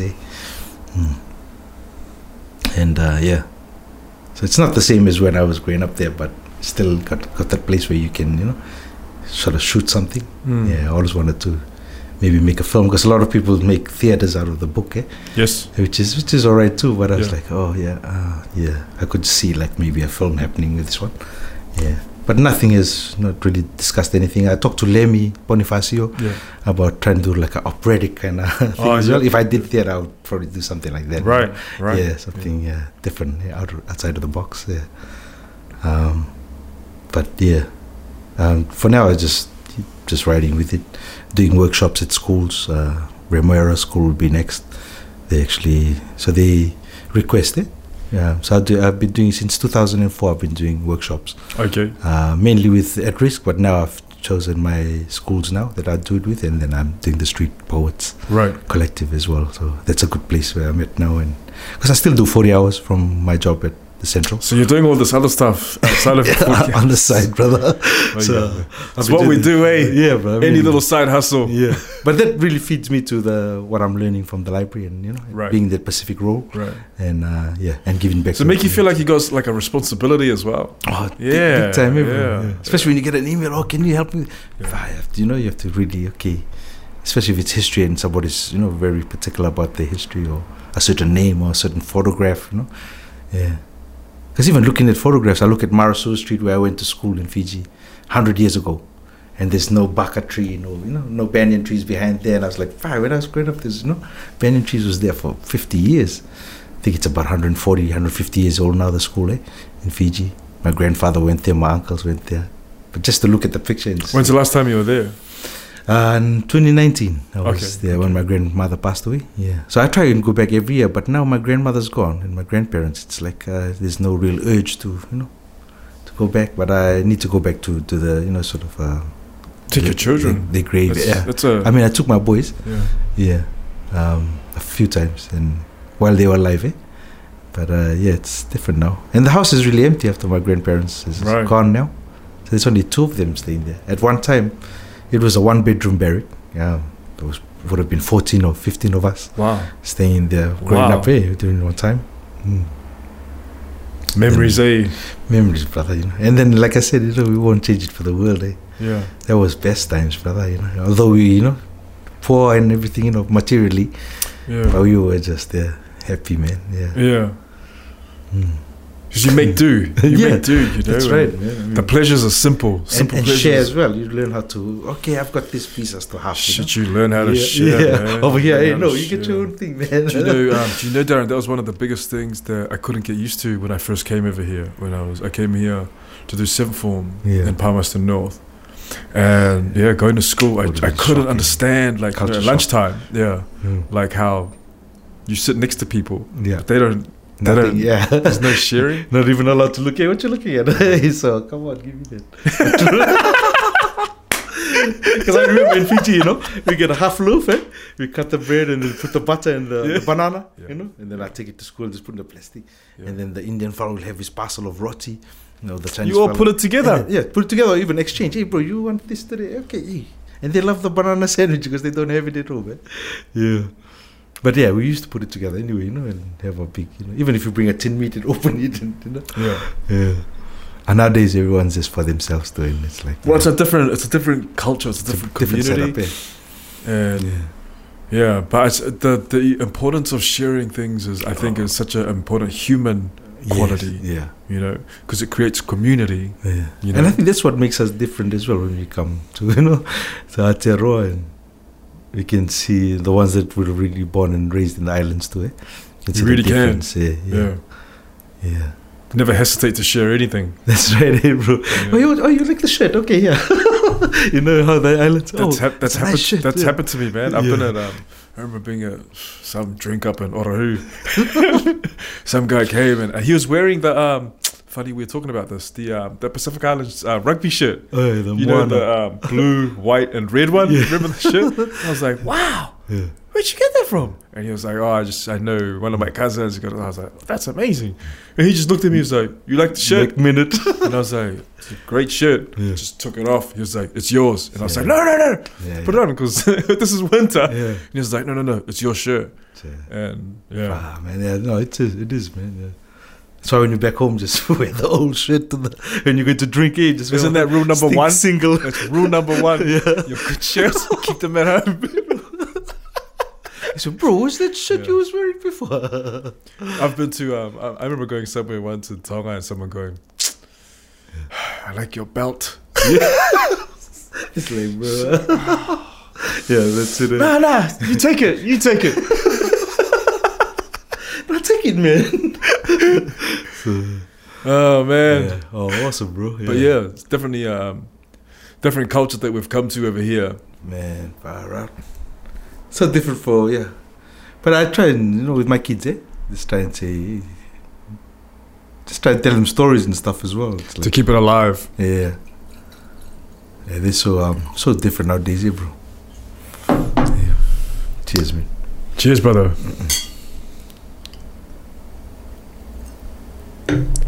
But then at the end of the day,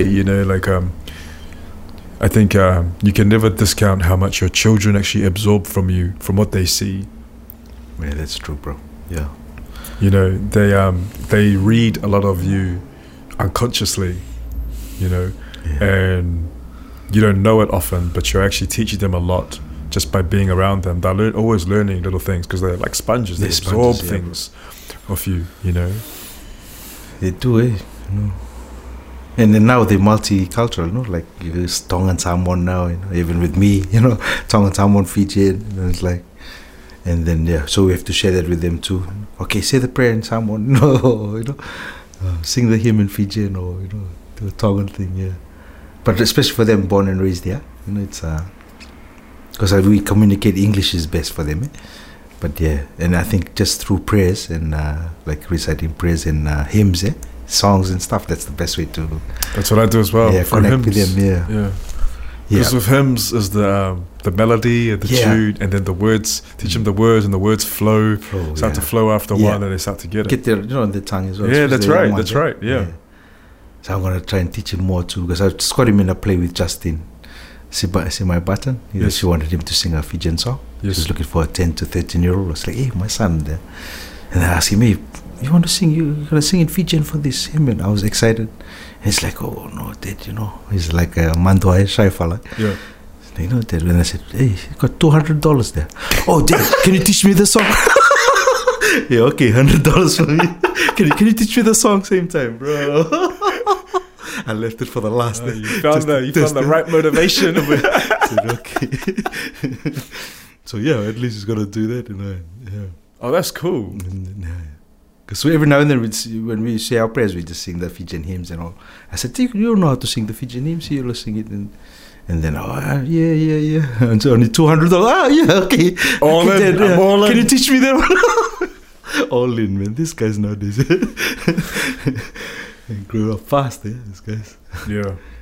Man.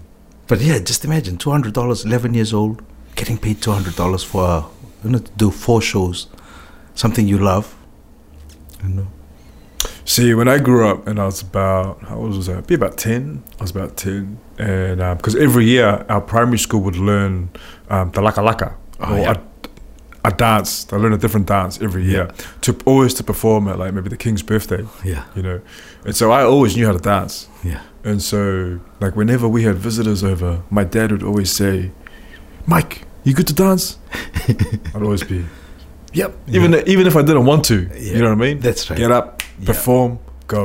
Yeah. But I always knew that he loved it as well. He was something that he was so proud of. Yeah. You know what I mean? And then you just want to make them proud and happy as well. Yeah. Yeah, I think that's the same thing with my boy too. Yeah. But yeah, I mean, we knew otherwise we would be humiliated as well. I told you dance now. Okay, I should have just danced already. I should have just show off already, so I don't have to get humiliated. Did you do much cultural stuff as you were growing up in Fiji? Did they put much emphasis on that at school? Mainly language and meke dance. So if you were Kailoma, the meke dancers were full Fijians. They will do the dance, and we will do the the singing and the singing drinking on the side. Yeah, but yeah, it was pretty much pretty staunch outfit. And Mara's brothers, the Palangi brothers, they used to teach us how to speak proper Fijian as well. Is that right? Yeah, so some of them were like just fluent with the Fijian language. Been there for years, and yeah, it's just amazing the way they used to do stuff. Yeah, Palangi brothers and just speaking fluent. Yeah, so I'm from this village. Oh yeah, they speak to you in their dialect. Is that right? I'm from that village. I speak to you in their dialect. It's like, well, oh yeah, it's crazy. Yeah. So how did they do that? They just had a real knack for languages. And then I think they stayed in different places, or they had teachers from different places as well. So yes, and that's how they wrote the dictionary as well. Most of our dictionary writers were Palangis at first. Yeah. Yes, like when I went to Cook Islands and I did a Fijian poem. Then I came off, and then I met this professor from England, Sean Hooper, and he was like, boom, straight away Fijian. He was rattling off in Fijian right? to me. It's like, oh, bro, wow. Full on Palangi guy, in Cook Islands, just there. I've come across a lot of American Palangis that were missionaries that would go and stay in Tonga and stuff, and they would pick up the language. Fast there. Because Utah's got like a strong Mormon movement. Yeah, and so a lot of them would come to the Pacific. Yeah, and they come and stay with families, and they would pick up the language. And they would go back to America. Yeah, and stay there for years and come back to Tonga later on, like 15, 20 years later, and still speak. Amazing. Yeah, that's crazy. That's amazing. Yeah, some of them are just linguists. Yeah, I suppose. Yeah. Yeah, it takes a certain skill to do that. Yeah. Cool, man. Yeah. Something that just crossed my mind. I was talking about this on the podcast a couple of weeks ago, I think, about I'd read this story about blackbirding. Oh, yeah. And how that affected like some of our Pacific Island people, where they were being taken by ships and sold as voluntary workers into South America, I believe. Yeah. But from what I read, though, like the stuff that I did read, were mainly impacted. There was quite a few Tongans from outer islands in the Tongan region. But do you know? Because you do a lot of Pacific Island history and heritage. Did much of blackbirding impact Fiji? Yeah, would have too. I mean, there's a big Solomon settlement too in Fiji. Because of that? Yeah, because of that as well. So even Vanuatu people from Tana has come there as well to stay. Is this because of the sugarcane?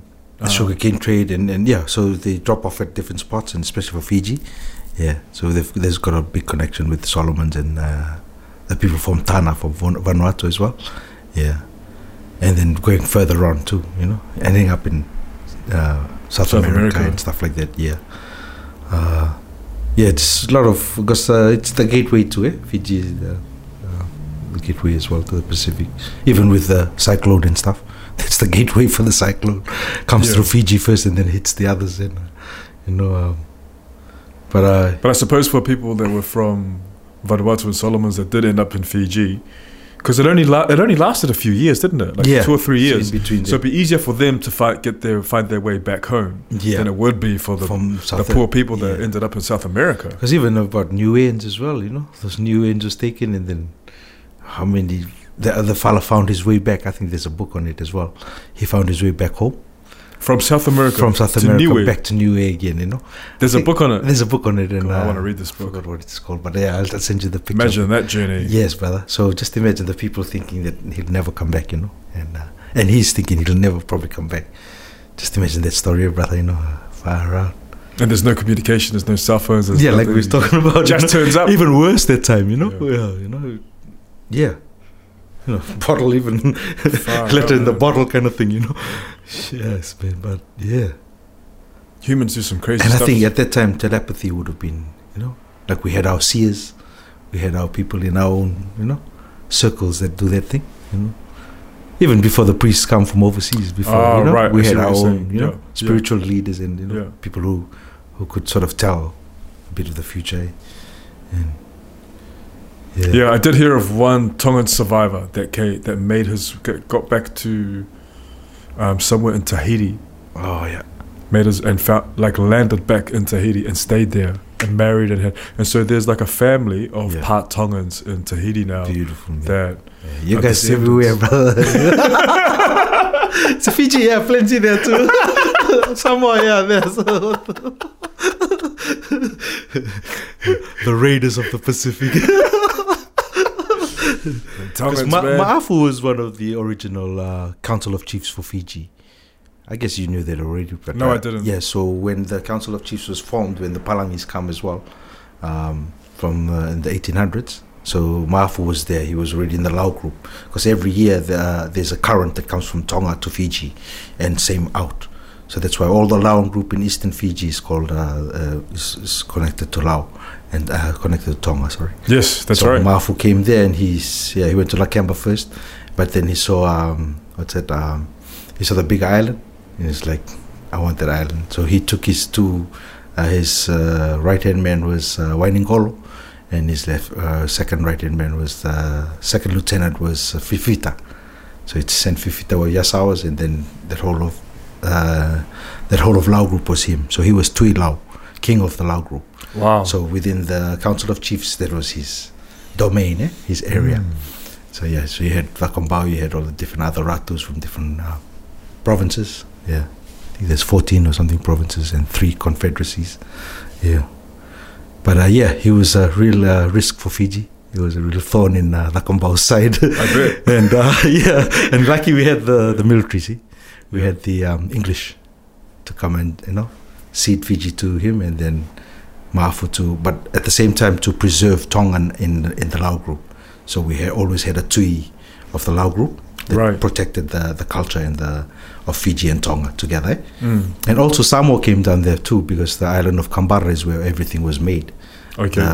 Drua, the big double hull canoes, and only Ratus from those islands, only chiefs could get it. So that's why we married into each other. Did you just say that's a type of tree? Is it a tree that's so there's used to make double-hulled canoes? So there's Vesi tree and there's the Fijian kauri. And it only grows there? And so it grows in the Lau group in Fiji. And that's why Samoa, Tonga, Fiji was it. And they had a navigation school in Samoa.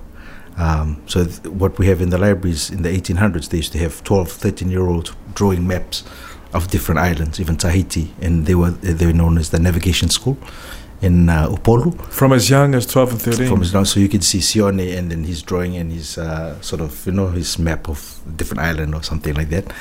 And then, How does he know to draw the map though? So they have their school. The navigation school was in Upolu. Okay. Yeah. And then builders from Tonga and then wood from Fiji. So we all meet in Fiji. And then you do your mataisau, your carving and stuff like that. But you can't get a ndrua, a double hull canoe, unless you're a chiefly. So that's how we married into each other, Tonga, Samoa, Fiji. So we married into chiefly sites, so we can take the ndruas back, the double hull canoes and the red feathers. What's the red feathers? The cooler birds in Fiji, the red feathers for you guys, your hair pieces and stuff. Oh, red feathers is very precious, Yeah. For Tonga and Samoan as well. Yeah. So it's like a chiefly thing too, Yeah. So those were the 2 things from Fiji, the wood and That's such a cool system. Yeah, so we had that how system it worked before the missionaries come, and then they split. Sounds to me like we kind of had it worked out. We had it worked out, bro. Yeah. They're like, oh no, it's so see, they come and cause trouble. Okay, throw the Indians in there, just a bit more trouble. Damn, yeah. Separate them completely. Yeah, so get more. Yeah. So made it divide and conquer, that kind of. But we were good, bro. Yeah. Well, you really see it. They used Tonga to come into Fiji. So the name Fiji came from Tonga, because you guys used to call us Fisi. We still do. Yeah, so that's when the Englishmen heard Fiji. Oh, that's the Fijis.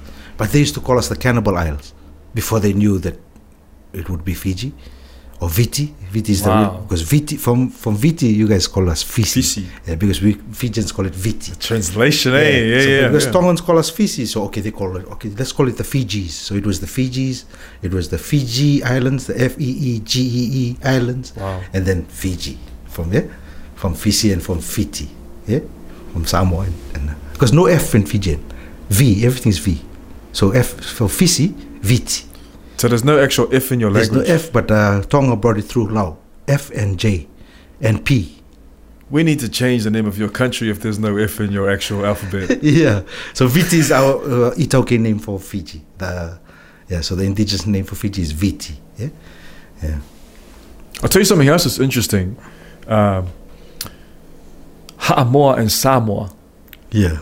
Because Tongans always pronounce we call it Samoa. No, we call it Ha'amoa. Ha'amoa, but they've always known them as Samoa. But again, it goes back to that historical difference in alphabet as well. And that H too is a big one too, even in the Fiji alphabet. Fijians don't have H. But the J is come from there as well. Choeli. The J is like a CH. Choeli. And the C is the TH. The. We don't have a C. Yeah. Tongans don't have a C. But it's not pronounced C. It's TH. Like Mothe. Mbaye. Yeah. MOCE. Mothe. Wow. Yeah. And then the Q is the Nga.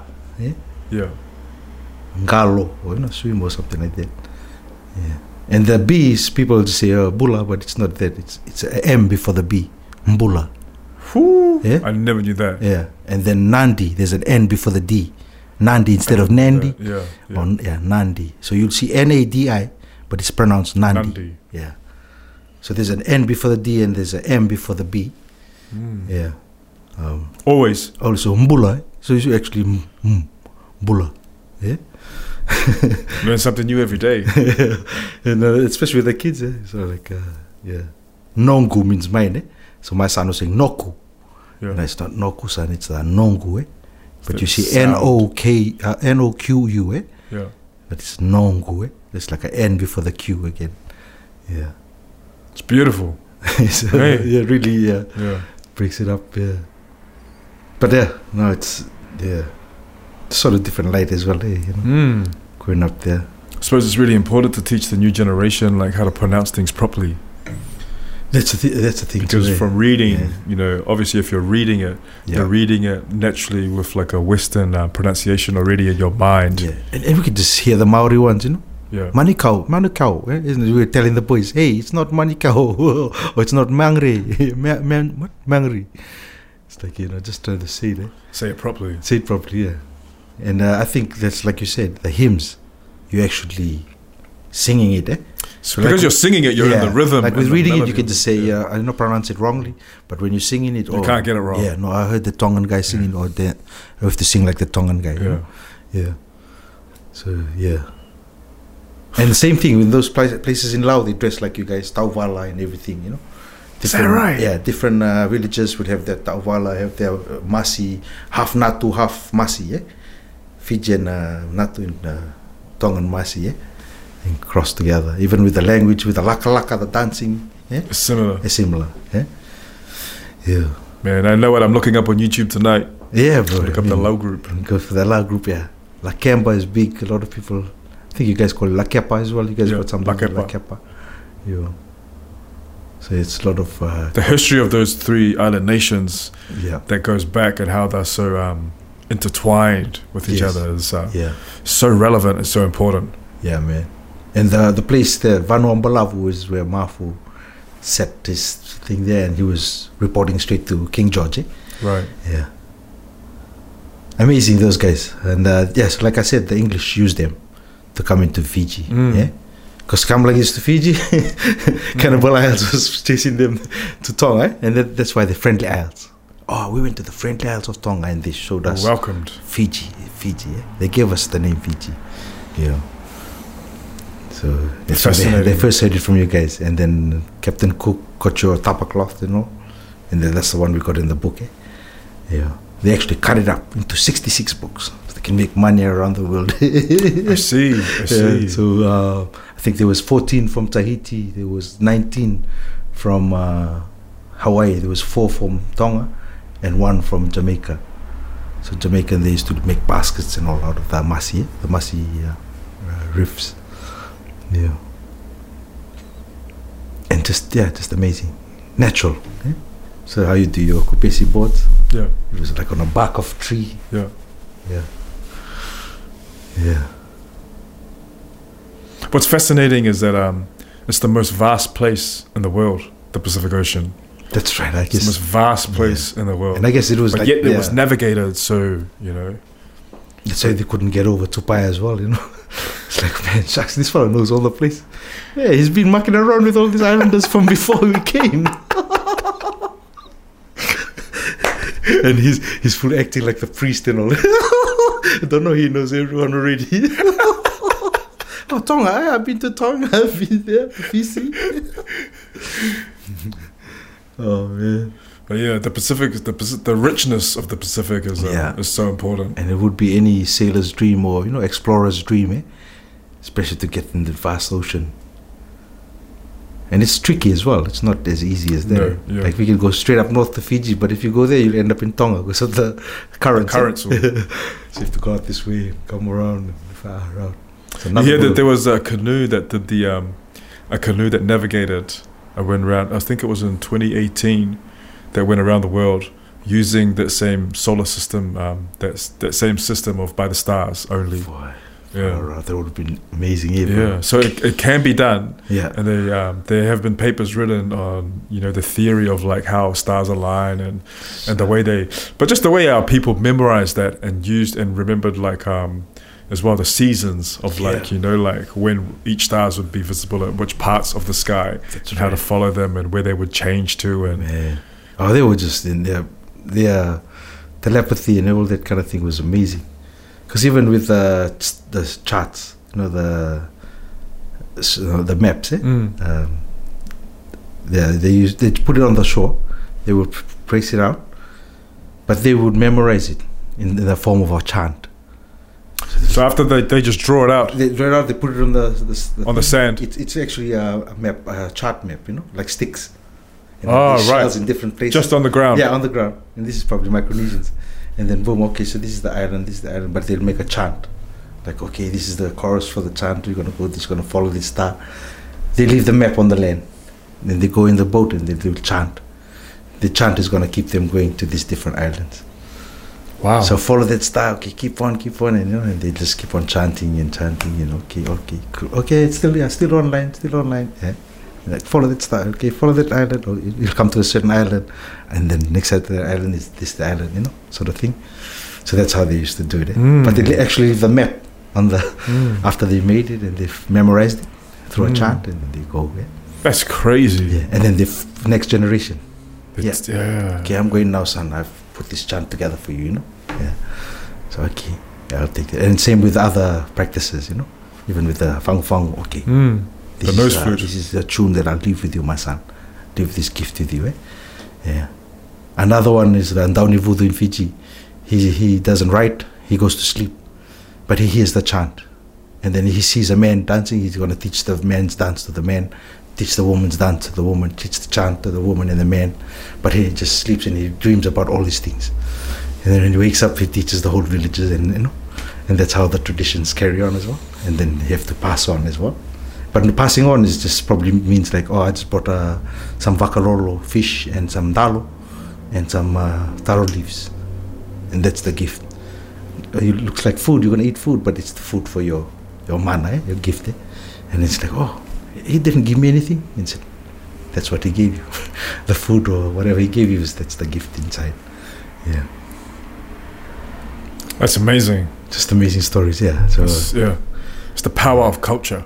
Yes, Russ, and we won't understand what's there, but they know what's happening in within that setting as well. It's like I brought this guy here. He was the master chanter down in Voodoo, first time on a plane, 67 years old, 2018 for the Pacific Summit, Art Summit. They wanted 5 indigenous artists from Fiji.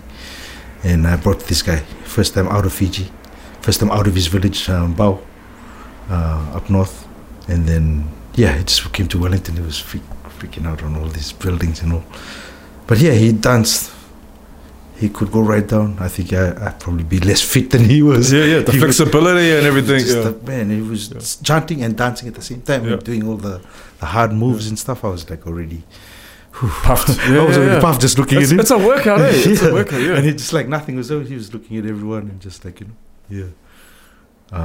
But it doesn't take money for anything, but just grog and kava and cigarettes, whatever you keep. When I told you that my dad would get me to dance, like I didn't just mean dance to like a cassette playing. I meant like I sang and danced and did all the movement and sang. Dance, and I'd be puffed at the end. It was a workout. I mean, even young fellas, that is it. But that's how you're taught to dance, is like to sing at the same time as you're doing all the actions. The breathing and all that too. Man, that's the warriors, they do that shit. It's like far out, man. Even before the war, you already finished. Just watching them dance. Shit, I'm already tired, man. When's the war?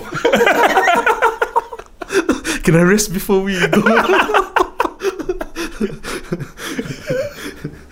But there was a war on Saturday, that rugby game, far out. It was definitely a war. Shucks. I saw those Fijians, I was thinking, in fact, this looked like they back in these times where they were ready for war. You have like 200 of them doing the spear dance and stuff like that. It's like, shit. Oh, they weren't mucking around. No, they you saw were them not really mucking around. that space, eh? It's like beasts walking around the playground, eh? And every opportunity just to intimidate. They actually, they just went hard, eh, bro? It's the first time I've seen All Blacks a bit, standoffish, eh? And it's like, didn't know how to take them. It's like, what's that? I remember when Tonga first ever played the All Blacks, and it was at one of the opening games for a World Cup. This would be in 1999. I believe it would have been in the UK. I know this because we didn't have a TV at home in Tonga. I had to get up early and go outside my neighbour's house and watch through the louvers. Like we did. But it wasn't just me. Like all my mates were there as well beside me. We're standing there watching. And the Tongan team came out, and it was the first time they were ever going to play the All Blacks. And Jonah Lomu was playing in that team. So was Tana Umaga. But the Tongan team came out completely red. Like red shoes, red socks, all the way up to red hair. Whoa, they were all in red. And I remember that feeling of pride just watching that. And then when it started, oh my God, I think Tana Umaga got taken out by the throat. One of the first tackles was he was hit around the throat. Those guys came fierce. They came to hit. Yeah. Because because they've seen all these guys on TV their whole lives. Yeah, this is their one opportunity to touch them. Not just touch them, but make some damage, And but no one could really get close to Jonah. But I do remember some of the other players like getting seriously some big hits went into that game. They played with passion. And at halftime it was like 19 to 40, I think. Shucks, 19 to 40, but then like I said, 60 minutes All Blacks take off. But man, they've been awesome. When our Pacific people when they come to play, when they got that spirit, that fighting spirit, the warrior spirit, it just comes out on the field, bro. Oh man, saw that on Saturday. It's ironic that Tonga's league team is named Mate Matonga. Die for Tonga. That's right. It's ironic that it's called that, but because I don't think they need any more encouragement. That's right. Definitely die for Tonga, bro. No, man. Boy, I just saw that, man. I saw that league game far out. You never forget it, eh?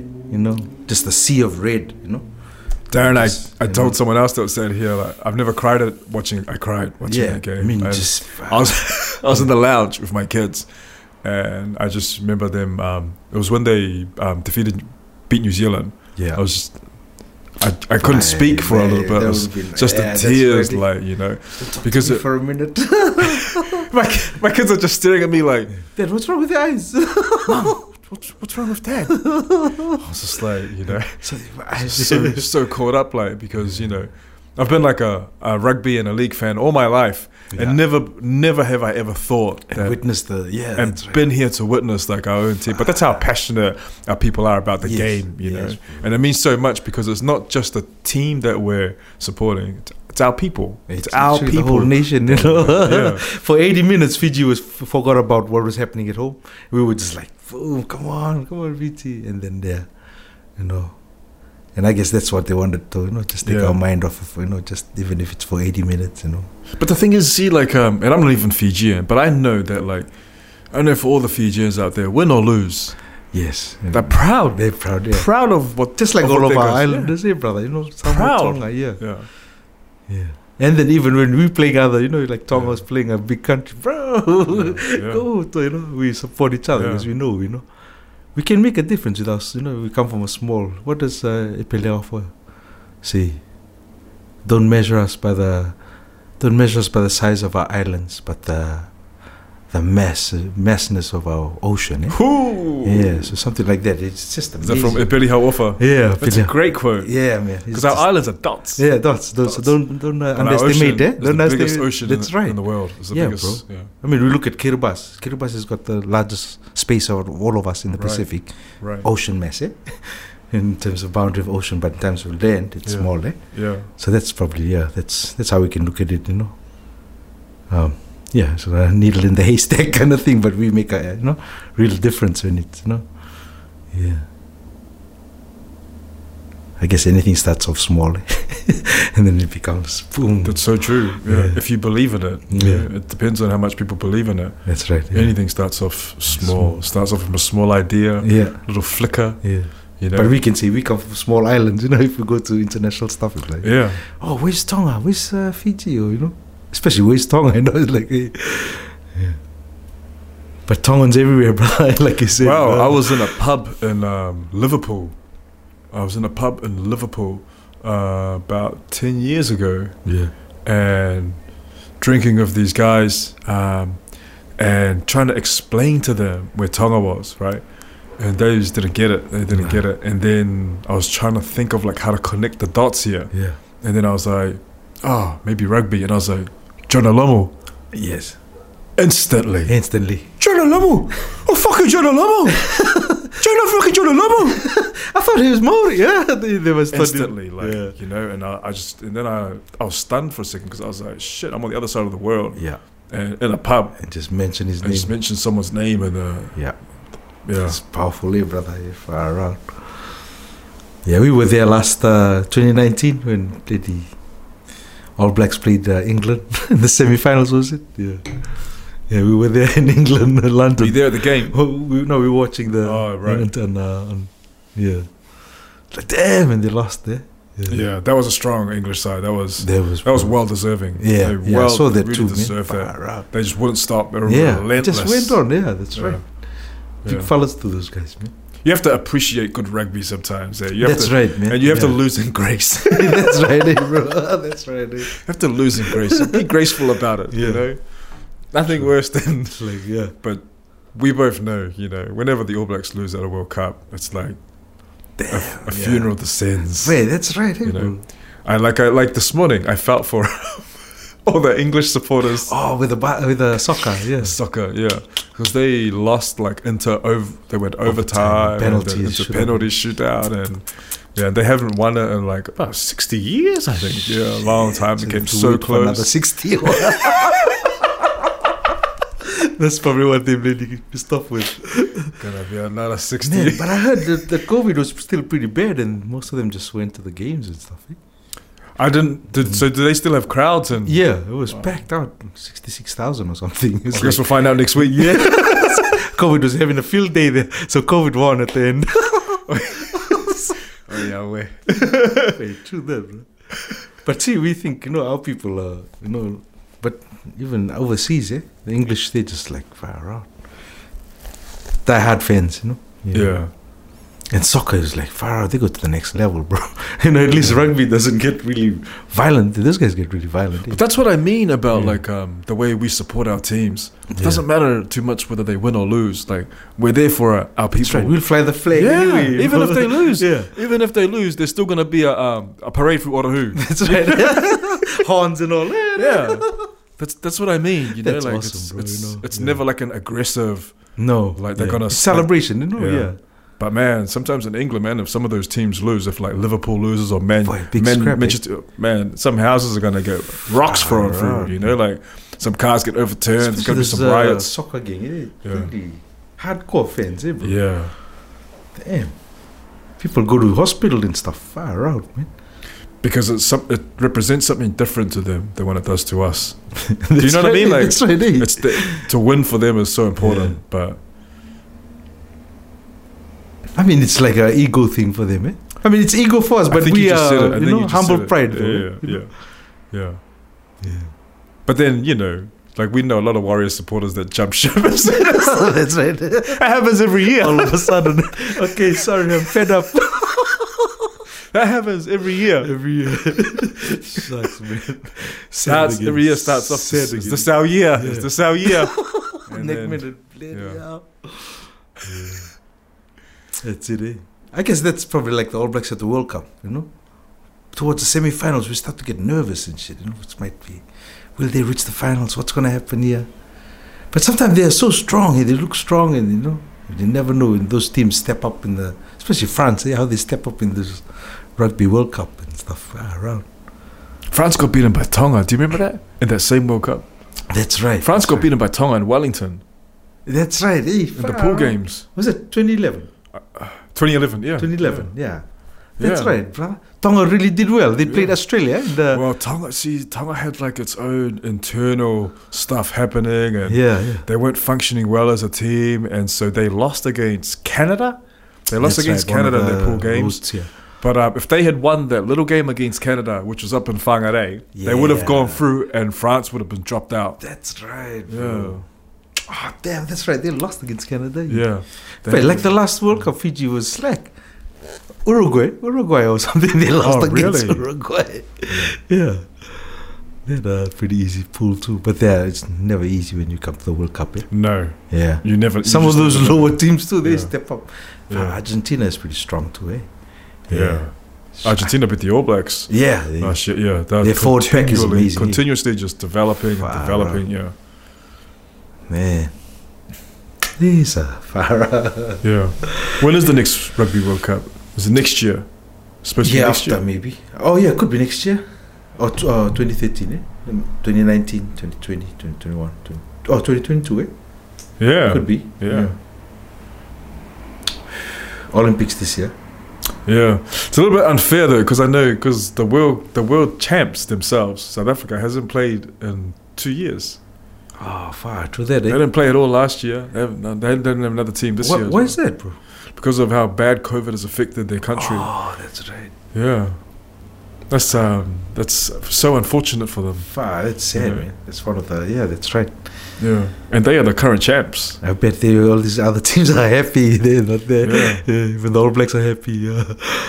But like, you know, the way the All Springboks. Blacks played on last weekend, South Africa would have like taken them to Man, the that's cleaners. That's right, bro.